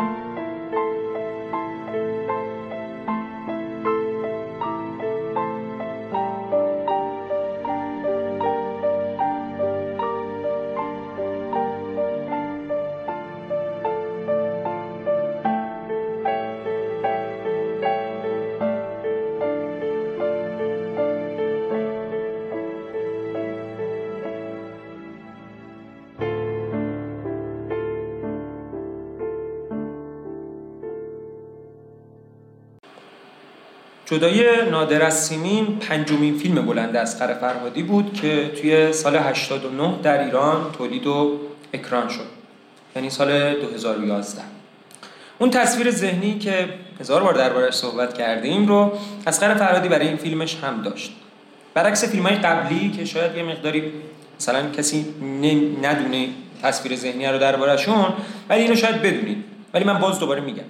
برادر اصغر فرهادی یه روز براش ماجرای خودش رو تعریف میکنه که پدر بزرگ پیرشون رو حموم میکرده و اینقدر این شرایط براش سخت و سنگین بوده که اشکش رو در آورده. یاد کدوم صحنه جدایی افتادید؟ یاد صحنه که نادر داره پدرش رو حموم میکنه. در واقع این تصویر به تعبیر خود فرهادی دکمه‌ای بود که وادارش کرد براش کت بدوزه. تصمیم فرهادی برای ساخت این فیلم هم ماجرای جالب و عجیبی داره. نوروز سال 1389 فرهادی و معادی برای ساخت فیلمنامه مشترکشون به برلین رفته بودن. اصغر فرهادی تو اون محلی که سکونت داشتن صدای یه تصنیفی رو میشنوه که تصمیمش رو عوض میکنه. من خودم همیشه واسم سوال بوده که اون تصنیف چی بوده، ولی حالا یه سری حرفا درباره موسیقی توی جدایی هست که باعث میشه یه حدسایی بزنیم. حالا من میگم شما خودتون حدس بزنید. من خیلی دوست دارم بدونم که اون تصنیف حالا چی بوده به طور خاص که اینقدر تاثیر گذاشته رو فرهادی، ولی تا اونجاییش رو میدونم که اجرای جدیدی از یه تصنیف قدیمی ایرانی بوده. فرهادی بعد از اون شنیدن اون تصنیف کلا متحول شد. فیلمنامه‌ای که قرار بود معادی بسازن رو بیخیال شد، هماهنگی‌هایی که با تهیه کننده توی برلین کرده بودن رو بیخیال شد و خلاصه بعد از چند روز به ایران برگشت و شروع کرد به نوشتن ایده‌ای که اون تصنیف باز شده توی ذهنش بیاد، ایده‌ای که بهتون گفتم، هموم و گریه و اینا. فرهادی این فیلم رو برعکس درباره الی بیشتر متعلق به زمان خودش میدونه، یعنی درباره الی رو خیلی متعلق به مثلا زمان و تاریخ خاصی نمیدونه. یعنی در واقع فکر میکنه که جدایی نادر از سیمین واکنشیه به روزگاری که توش ساخته شده. علاوه بر این اصلا پیشبینی موفقیت‌های درباره الی رو براش نمی‌کرده. یعنی فکر می‌کرده تماشاگر ایرانی خیلی بیشتر با فیلمش ارتباط برقرار می‌کنه و خیلی شاید فیلمش نتونه بین‌المللی بشه. اما بعد از یکی از اولین اکران‌های خارجی فیلم کلاً تصورش درباره این موضوع به هم ریخت و متوجه شد فیلم زوایای بسیار زیادی داره که تماشاگراش میتونن باهاش ارتباط برقرار کنن. این چیزی که میگم فکت نیست یا توش حساب نکنید، ولی فکر کنم فیلم جدایی نادر از سیمین تو 70 تا کشور جهان اکران شد. خیلی از آدم‌ها تو کشور ما فکر میکنن فیلم ایرانی یه نماینده، یه نماد و یه سمبل از کل کشور ایرانه که قرار فرهنگ و زندگی مردم ایران رو کاملا در 2 ساعت به تماشاگر خارجی عرضه کنه. فکر کنم بدونید چه آدمایی رو میگم. به خاطر همین هم هست که این آدما میان واژه‌ای مثل فیلم ضد ملی رو اختراع میکنن. اصلا یعنی چی؟ اما اگر بخواید نظر یک از کارگردان‌های برجسته این روزای کشورمون رو بدونید، این نگاه رو چه از سمت تماشاگر خارجی و چه از سمت تماشاگر ایرانی دلخواه خودش نمیدونه، چون لزوم و تعهدی برای خودش یا کارگردان‌های دیگه نمیبینه که فیلمی بسازن که قراره ویژگی‌های جامعه‌اش رو برای آدم‌های غربی و غیر ایرانی نشون بده. خلاصه نگاه بهتری که میشه به فیلم‌های خارجی زبان توی هر کشوری داشت، نگاه سینماییه. نگاهیه که اگر هم قراره چیزی از توش کشف کنیم، رابطه بین آدم‌ها باشه. رابطه بین پدر و پسر، رابطه بین پدر و دختر و روابط دیگه.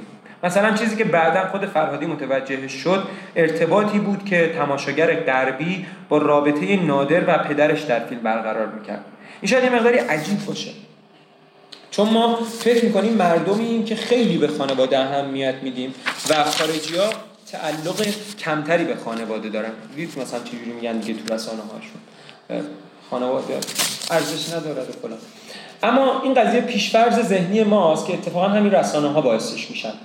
قضیه اینه که توی این خیلی از این کشورها سن افراد میانگینش خیلی بالاست، یعنی کشورهای مسنی هستند. هر خانواده درگیر حداقل یک پدر پیر یا یک مادر پیره و شاید خیلی هاشون این پدر پیر یا مادر پیر رو به خاطر امکانات و رفاه خوبی که توی خانه سالمندان براشون فراهم می‌کنن به خانه سالمندان ببرن، ولی حداقل این موضوع براشون یه موضوع حل شده نیست.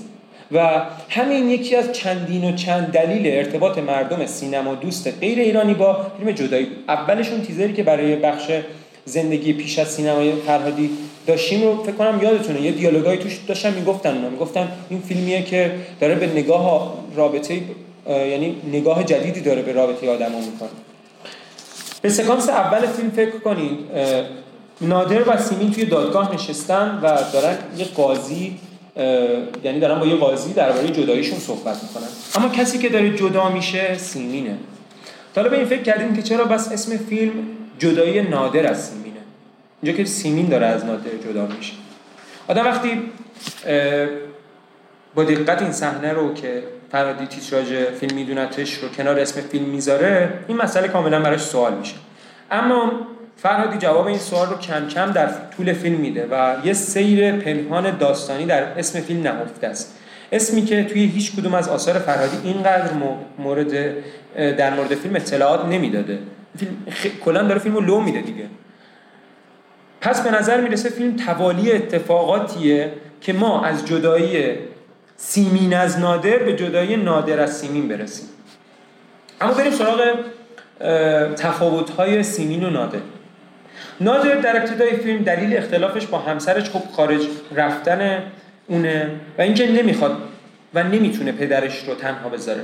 اما به نظر میرسه پدر نادر یکی از چندین دلیل نادر برای نرفتن از ایرانه. نادر خیلی آدم با اصولیه و توی تمام فیلم سعی میکنه این اصولش رو به دخترش هم یاد بده، سعی میکنه روی اصولش بمونه و در واقع اتفاق اصلی فیلم هم اینه که نادر با اصولش روبروی هم قرار میگیرن و اینجاست که متوجه میشیم پدر نادر برای نادر تنها دلیل عینی و قابل مذاکرهش برای نرفتن از ایران یه بهونه است. بهونه با اون معنی منفیش نه، یه بهونه است، فقط یه بهونه است که بتونه باهاش مذاکره کنه. نمیدونم از سکانس پایانی چه برداشتی داشتید، اما خیلی ها و البته خود فرهادی میدونن که معنی لباسهای مشکی در سکانس پایانی فوت پدر نادره و حالا که پدر نادر فوت کرده، خب اگر تنها دلیل نادر برای نرفتن از ایران پدرش بود، چرا نمیخواد بره پس؟ و چرا اینقدر برای جدایی جدی شده؟ این دلیلیه که میتونه حرفایی که زدم رو ثابت کنه. همچنین ثابت میکنه که نادر بسیار آدم با قاعده‌ایه و همینطور که گفتم در تمام فیلم سعی میکنه روی این اصولش بمونه و مدام سعی میکنه به دیگران اینا رو یادآوری کنه. از طرفی همسرش سیمین با بازی لیلا حاتمی آدم بسیار منعطف و وقف‌پذیریه. آدمیه که نادر واکنش‌هاش رو فرار از مسئله تلقی میکنه. ولی یه مقداری خوشبینانه‌تر بخوایم به سیمین نگاه کنیم، سیمین همیشه داره خودش رو با شرایط هماهنگ میکنه. اگه بخوایم بگیم فرار نمیکنه. یه مثال از تفاوت رفتار نادر و سیمین که در تایید حرفای قبلیمه بزنم. ابتدای فیلم میبینیم که چند تا کارگر دارن یه پیانو رو از خونه بیرون میبرن و سر تعداد طبقات با سیمین به اختلاف میخورن و پول بیشتری میخوان. به خاطر مثلا یه طبقه‌ای که بیشتر پیانو رو هم کنن. فکر کنم سر اینکه همکف و طبقه حساب بکنن یا نه. سیمین اولش خورده چونه میزنه میگه نه و اینا، ولی خیلی زود راضی میشه به اینکه پول بیشتری بهشون از طرف خودش بده تا سریعتر این مسئله حل بشه. اصلا این پول رو میده باعث میشه کل فاجعه فیلم اتفاق بیفته.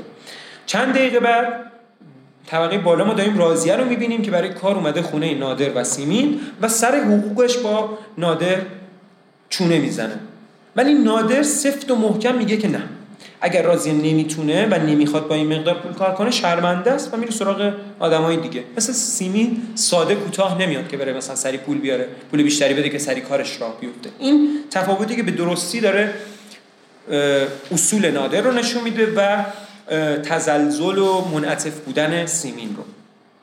یا مثلا یه نمونه دیگه، توافق سیمین با خانواده حجت که هیچ جوره نادر حاضر نیست باشون کنار بیاد و مثلا جمله معروف نادر به خاطر مترادف کلمات به دخترش که میگفت چیزی که غلطه، حالا هر کسی اونو بگه، که یه اصولی داره واسه خودش که اگر قرار ما کلمه انگلیسی نگیم کلمه عربی هم نگیم. خب حاصل تفکری مثل تفکر نادر شده جنگیدن، موندن و ساختن و حاصل تفکری مثل تفکر سیمین شده گذاشتن و رفتن. من حس می‌کنم یه خوردی از حرفام یه جوری انگار من دارم نادر رو تایید می‌کنم. اتفاقا من بیشتر با سیمین فیلم موافقم، ولی این تضاد رو دارم دیگه به هر حال این دوتا. دلیل خلق این تضاد چیه برای فرهادی توی فیلم؟ ترمه در تمام طول فیلم مثل ما شاهد اتفاقاتیه که در کنار اتفاقاتی که در گذشته براشون افتاده میذاره که این گذشته برای ما با شخصیت پردازی در میاد و در نهایت باید ترمه تصمیم بگیره. ترمه نماینده نسل آینده در فیلم فرهادیه. اینو من نمیگم، خودش میگه. این که ترمه باید تصمیم بگیره چطور آدمی میخواد باشه، آدمی که با موقعیت کنار میاد یا ازش فرار میکنه. البته برای اینکه سکانس پایانی و این حرف من رو بپذیرید، باید اول بپذیرید که شرایط به هر حال طوری رقم خورده که باید ترمه این تصمیم رو خودش بگیره. یعنی شرایط حقوقی رو مطمئن باشید فرهادی، یعنی حداقل من میدونم که فرهادی مطمئن بوده که توی این شرایط از نظر حقوقی باید خود ترمه تصمیم آخر رو بگیره و قاضی یا پدر مادر حق مثلا وتوی حرف ترمه رو ندارن. یه مقداری من خودم بهش فکر کردم، قانع شدم و شرایطی که برای ترمه وجود داشت اجتناب ناپذیر بود. وقتی اینو بپذیریم حالا میتونیم به این فکر کنیم که اینجا فرهادی با دقت و جزئیات فوق‌العاده‌ای در طول مدت فیلم و در سکانس دادگاه و تیتراژ پایانی حتی یک دلیل قانع کننده، برعکس لحن من که یه خورده حس کردم موافق با نادره، برای انتخاب ترمه به ما نمیده که نادره یا سیمینه.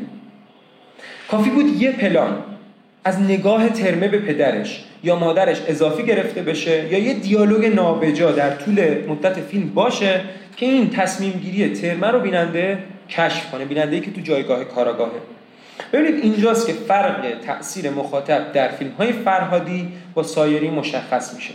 فرهادی خیلی استادانه موقعیتی ساخته که شما با داده‌های ذهن ترمه برای خودتون و به جای اون تصمیم بگیرید بدون اینکه ذره‌ای فیلم طرف نادر یا سیمین رو بگیرید. این شکل از فیلمسازی رو به صورت ناخودآگاه اصغر فرهادی از فیلم شهر زیبا شروع کرد که به جای اینکه بیاد ایجاد سوال کنه بعد بیاد تو همون فیلم اون سوالات جواب بده، میاد سوال رو به صحیح ترین شکل ممکن میسازه و بیننده رو با اون سوال رها میکنه و سالن سینما بیرون میره.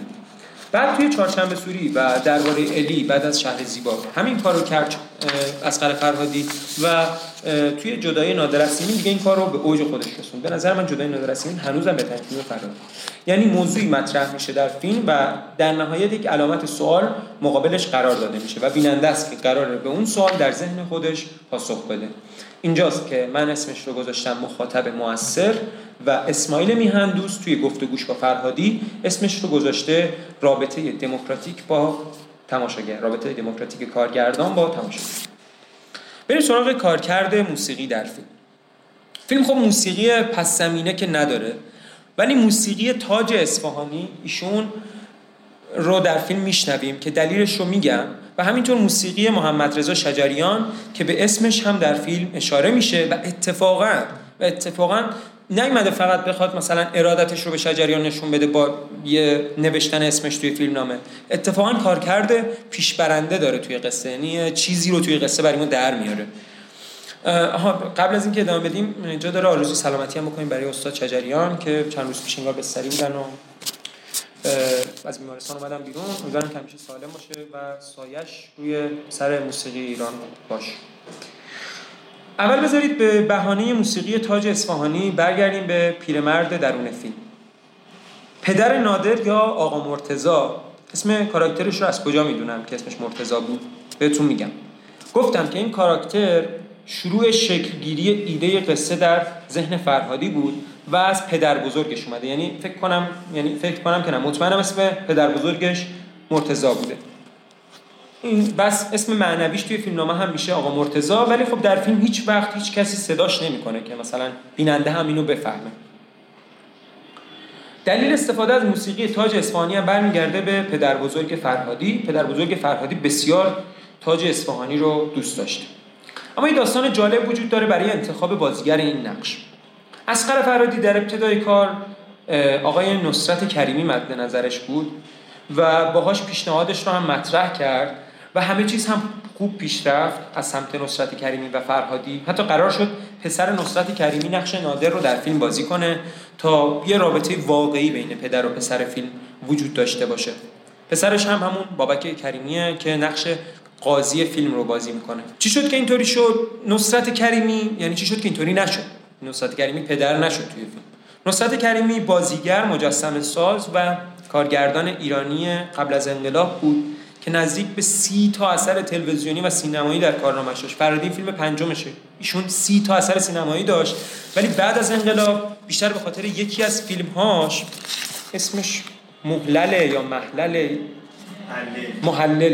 محلل من پیداش نکردم ببینم، از حضور توی سینما و تلویزیون ایران بعد از انقلاب منع شد، ولی همیشه توی ایران موند. پسر خلفش جناب بابک کریمی که پیش از زمان ساخت جدایی نادر از سیمین توی ایتالیا زندگی میکرد، سابقه بازی در فیلم بلیط‌های عباس و کیارستمی رو داشت و در نهایت نقش قاضی رو در فیلم گرفت. فرهادی معتقد کسی که از خانه نشین کردن نصرت کریمی ضرر کرد نصرت کریمی نبود، بلکه سینمای ایران بود و کنار گذاشته شدنش هم از سینمای ایران کاملا بی‌دلیل میدونه. فکر کنم بدونید یا شاید هم ندونید، ولی نصرت، البته قبل از اجرا گفتم یا فکر می‌کردم نمیگم، ولی نصرت کریمی 12 آذر امسال درگذشت. اونی که میگن از شرش خلاص شدیم، اون در واقع واسه خودش جهنم ساخته یه عمر. اونی که میگن جاش مینماد حیف که زود پیاده شد، اون برای خودش بهشت ساخته. من فکر میکنم الان اگه 2 مرتبه برگردم سر ایستگاهی که قرار بود سوار شم، کجا میخوام پیاده بشم و چه راهی رو میخوام برم، همین راهی که رفتم میپسندم. به هر طریق ارشاد به فرهادی گفت که امکان بازی نصرت کریمی در فیلم وجود نداره و فرهادی برای این نقش رفت سراغ خانه سالمندان. اونجا به نظرش رسید کسی که بتونه 3 ماه با گروه کار کنه و شرایط کار سنگین تولید همچین فیلمی رو تحمل کنه نیست و در آخر هم با پیشنهاد همسرش پریسا بختاور پیرمرد فیلم زیر درخت هلوی ایرج طهماسب رو برای ایفای این نقش انتخاب کرد. برای نقش نادر هم خب بعد از بابک کریمی بین 2 نفر شک داشت. نفر اول رو نمیدونم که ولی اون یکی پیمان معادی بود و معادی در نهایت برای ایفای این نقش انتخاب شد. بقیه بازیگران هم شهاب حسینی برای نقش حجت مشخص بود از همون ابتدا. سارینا فرهادی دختر آقای فرهادی برای بازی در نقش ترمه، نادر رو هم که فهمیدیم چطوری شد. برای نقش سیمین هم یکی از اولین گزینه‌ها لیلا حاتمی بود که اصغر فرهادی باهاش به نتیجه رسید. فقط میمونه راضیه.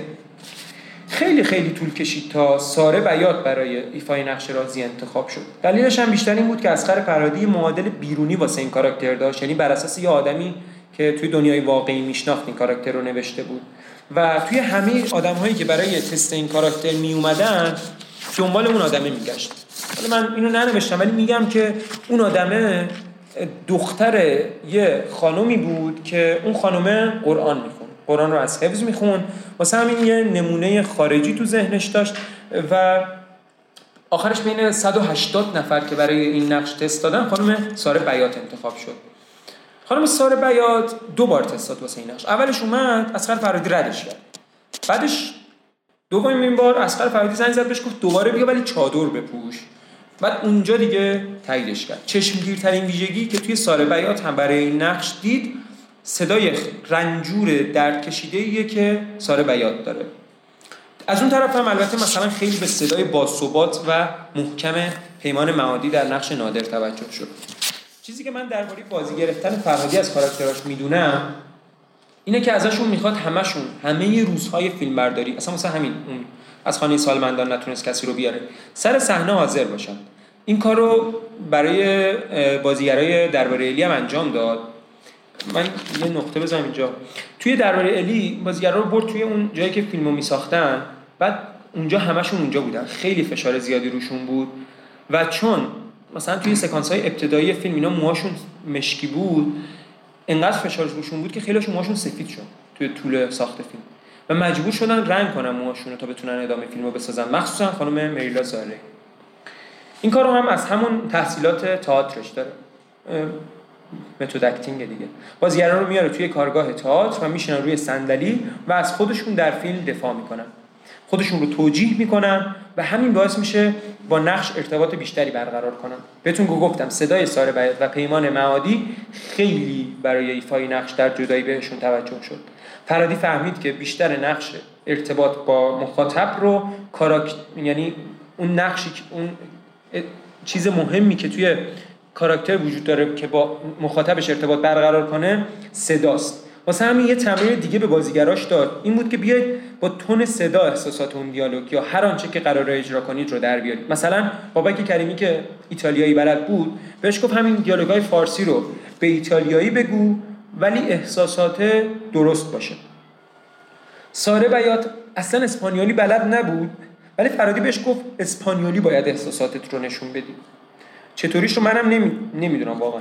مثلا این کاری دیگه که فرهادی برای ارتباط گرفتن کاراکترها یعنی بازیگرا با نقششون انجام داد این بود که به ترمه دخترش گفت یه مدت بره با معادی وقت بگذرونه و از اون طرف هم معادی حق نداره موسیقی غیر از محمد رضا شجریان گوش بده و ساره بیات هم هر روز باید چادر بپوشه و بره شب دلعظیم و اینطوری کم کم بازیگرا تونستن نقششون رو در فیلم پیدا کنن. پیش تولید فیلم از همون عید نوروز که بهتون گفتم که ایده فیلمنامه در ذهن فرهادی شکل گرفت تا آخر تابستون اون سال طول کشید، یعنی 6 ماه. بعد از اینکه لوکیشن خونه نادر و سیمین هم ساخته شد، خیلی وقتا نادر یعنی پیمان معادی و سیمین یا لیلا حاتمی یا حتی خود فرهادی و دخترش توی اون خونه موندن تا با لوکیشن ها ارتباط برقرار کنن.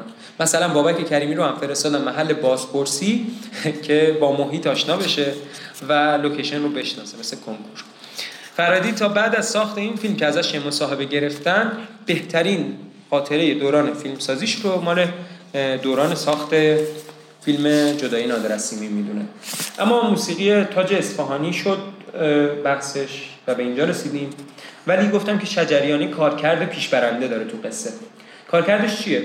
کارکردش اینه که لیلا حاتمی وقتی میخواد از خونه بره، اولین بار میگه که اون دو بار از خونه چیز میره دیگه، از خونه‌شون میره. اولین بار که میخواد بره میگه که من این شجریانه رو بردم، CD شجریان تو دستش.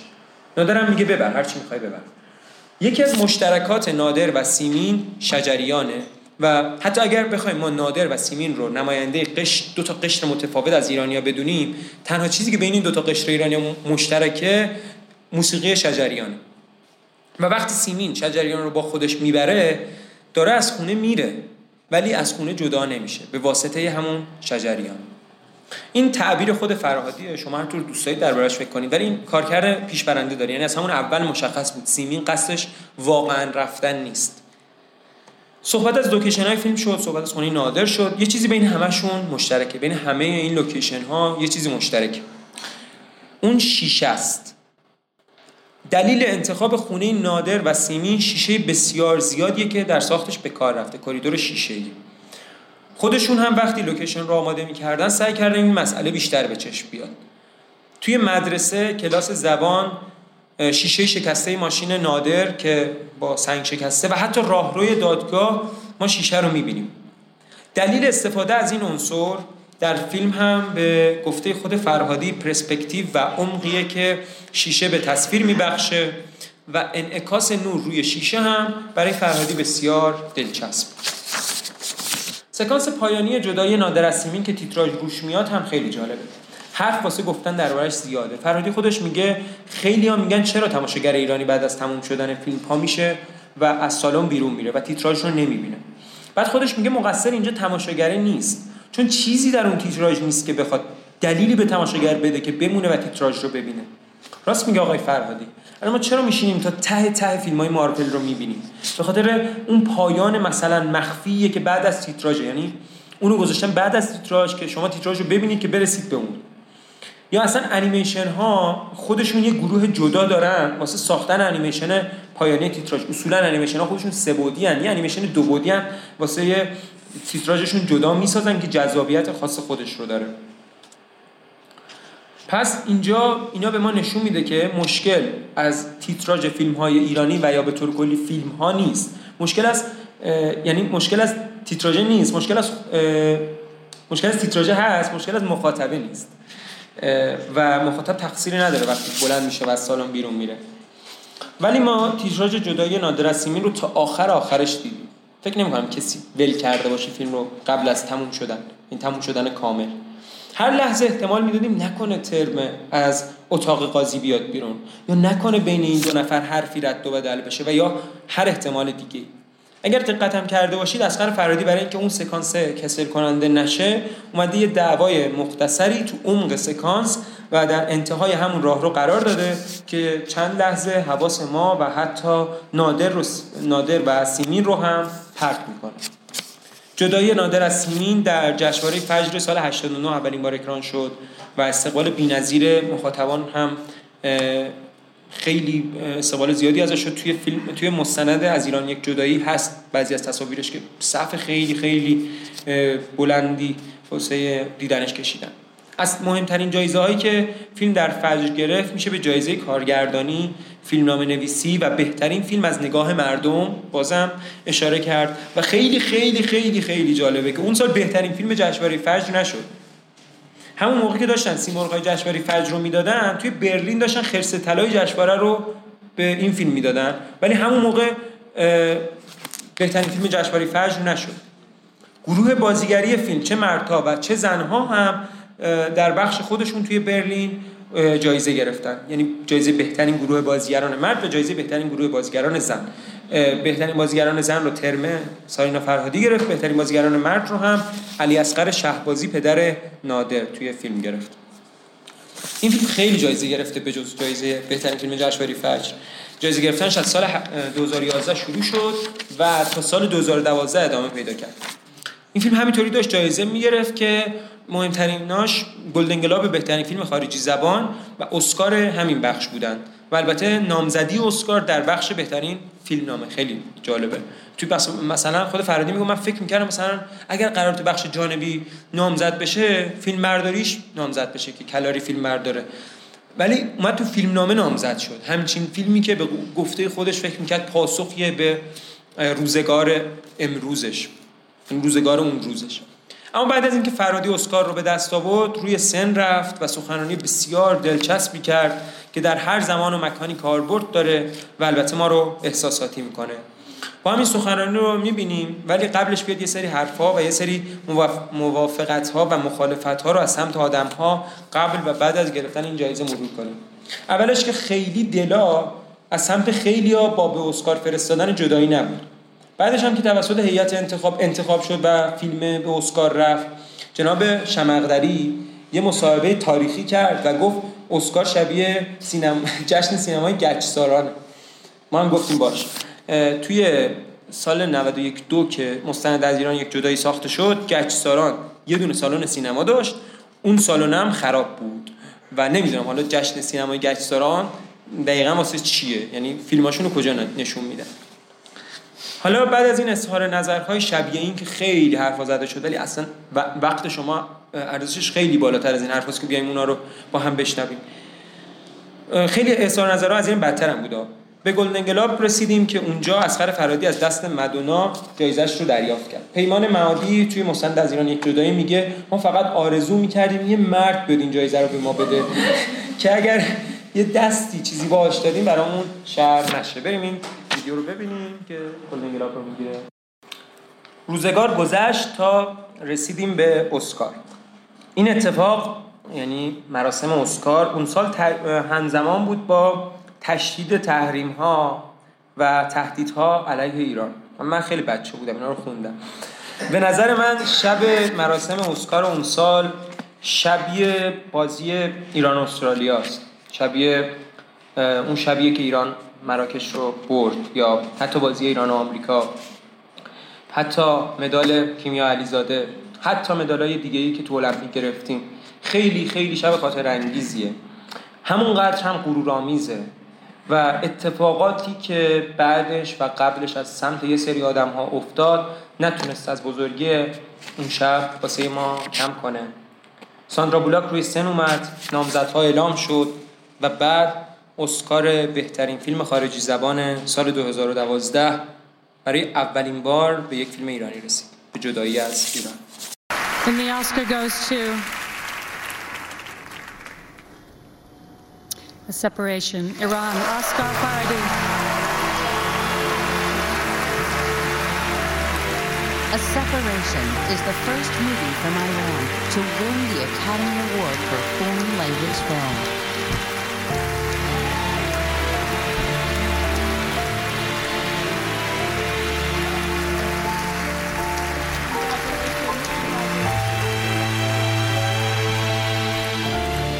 I would like to thank the Academy and Sony Pictures Classics and my dear friends Michael Barker and Tom Bernard.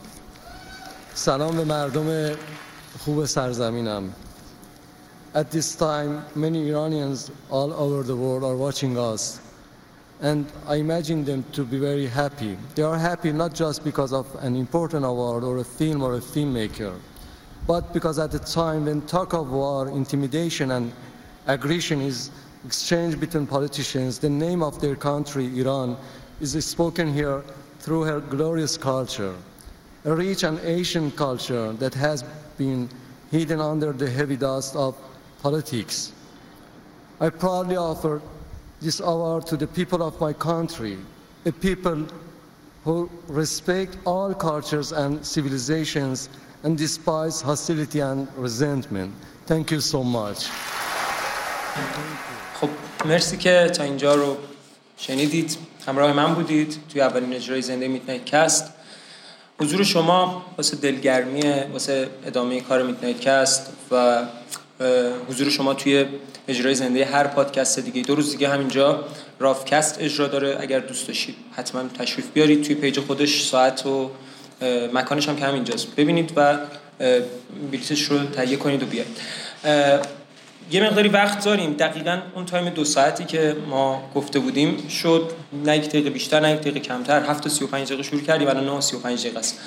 اگر دوست دارید میتونید صحبت کنید، میتونید نظرتون رو بگید، چه درباره اجرا چه درباره فیلم‌های فرهادی، و اگر هم سوالی از من دارید. البته من واقعا در جایگاهی نیستم که بخوام درباره فرهادی سوالی جواب بدم، ولی باز اگر حرفی دارید میتونید بزنید، من اینجا هستم تا یه خورده بعد.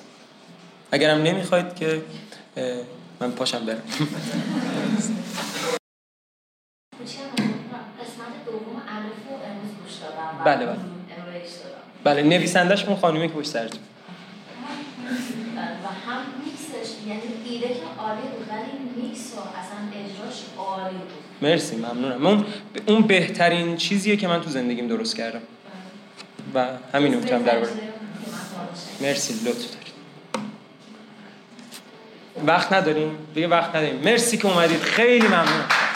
مرسی از محفوظ، مرسی از دیپ، مرسی از خداحافظ. مرسی که اومدید، افتخار دادید. خداحافظ.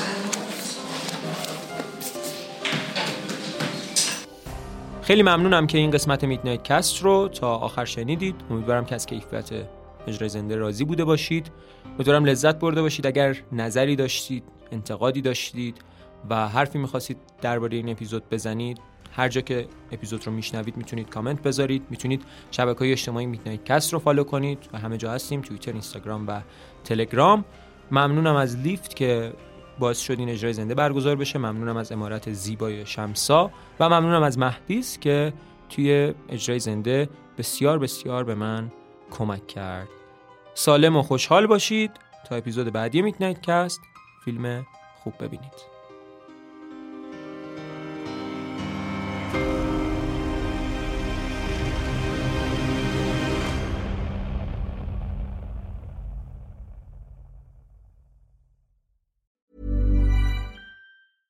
Mom deserves the best, and there's no better place to shop for Mother's Day than Whole Foods Market. They're your destination for unbeatable savings, from premium gifts to show-stopping flowers and irresistible desserts. Start by saving 33% with Prime on all body care and candles. Then get a 15-stem bunch of tulips for just $9.99 each with Prime. Round out Mom's menu with festive rosé, irresistible berry chantilly cake, and more special treats. Come celebrate Mother's Day at Whole Foods Market.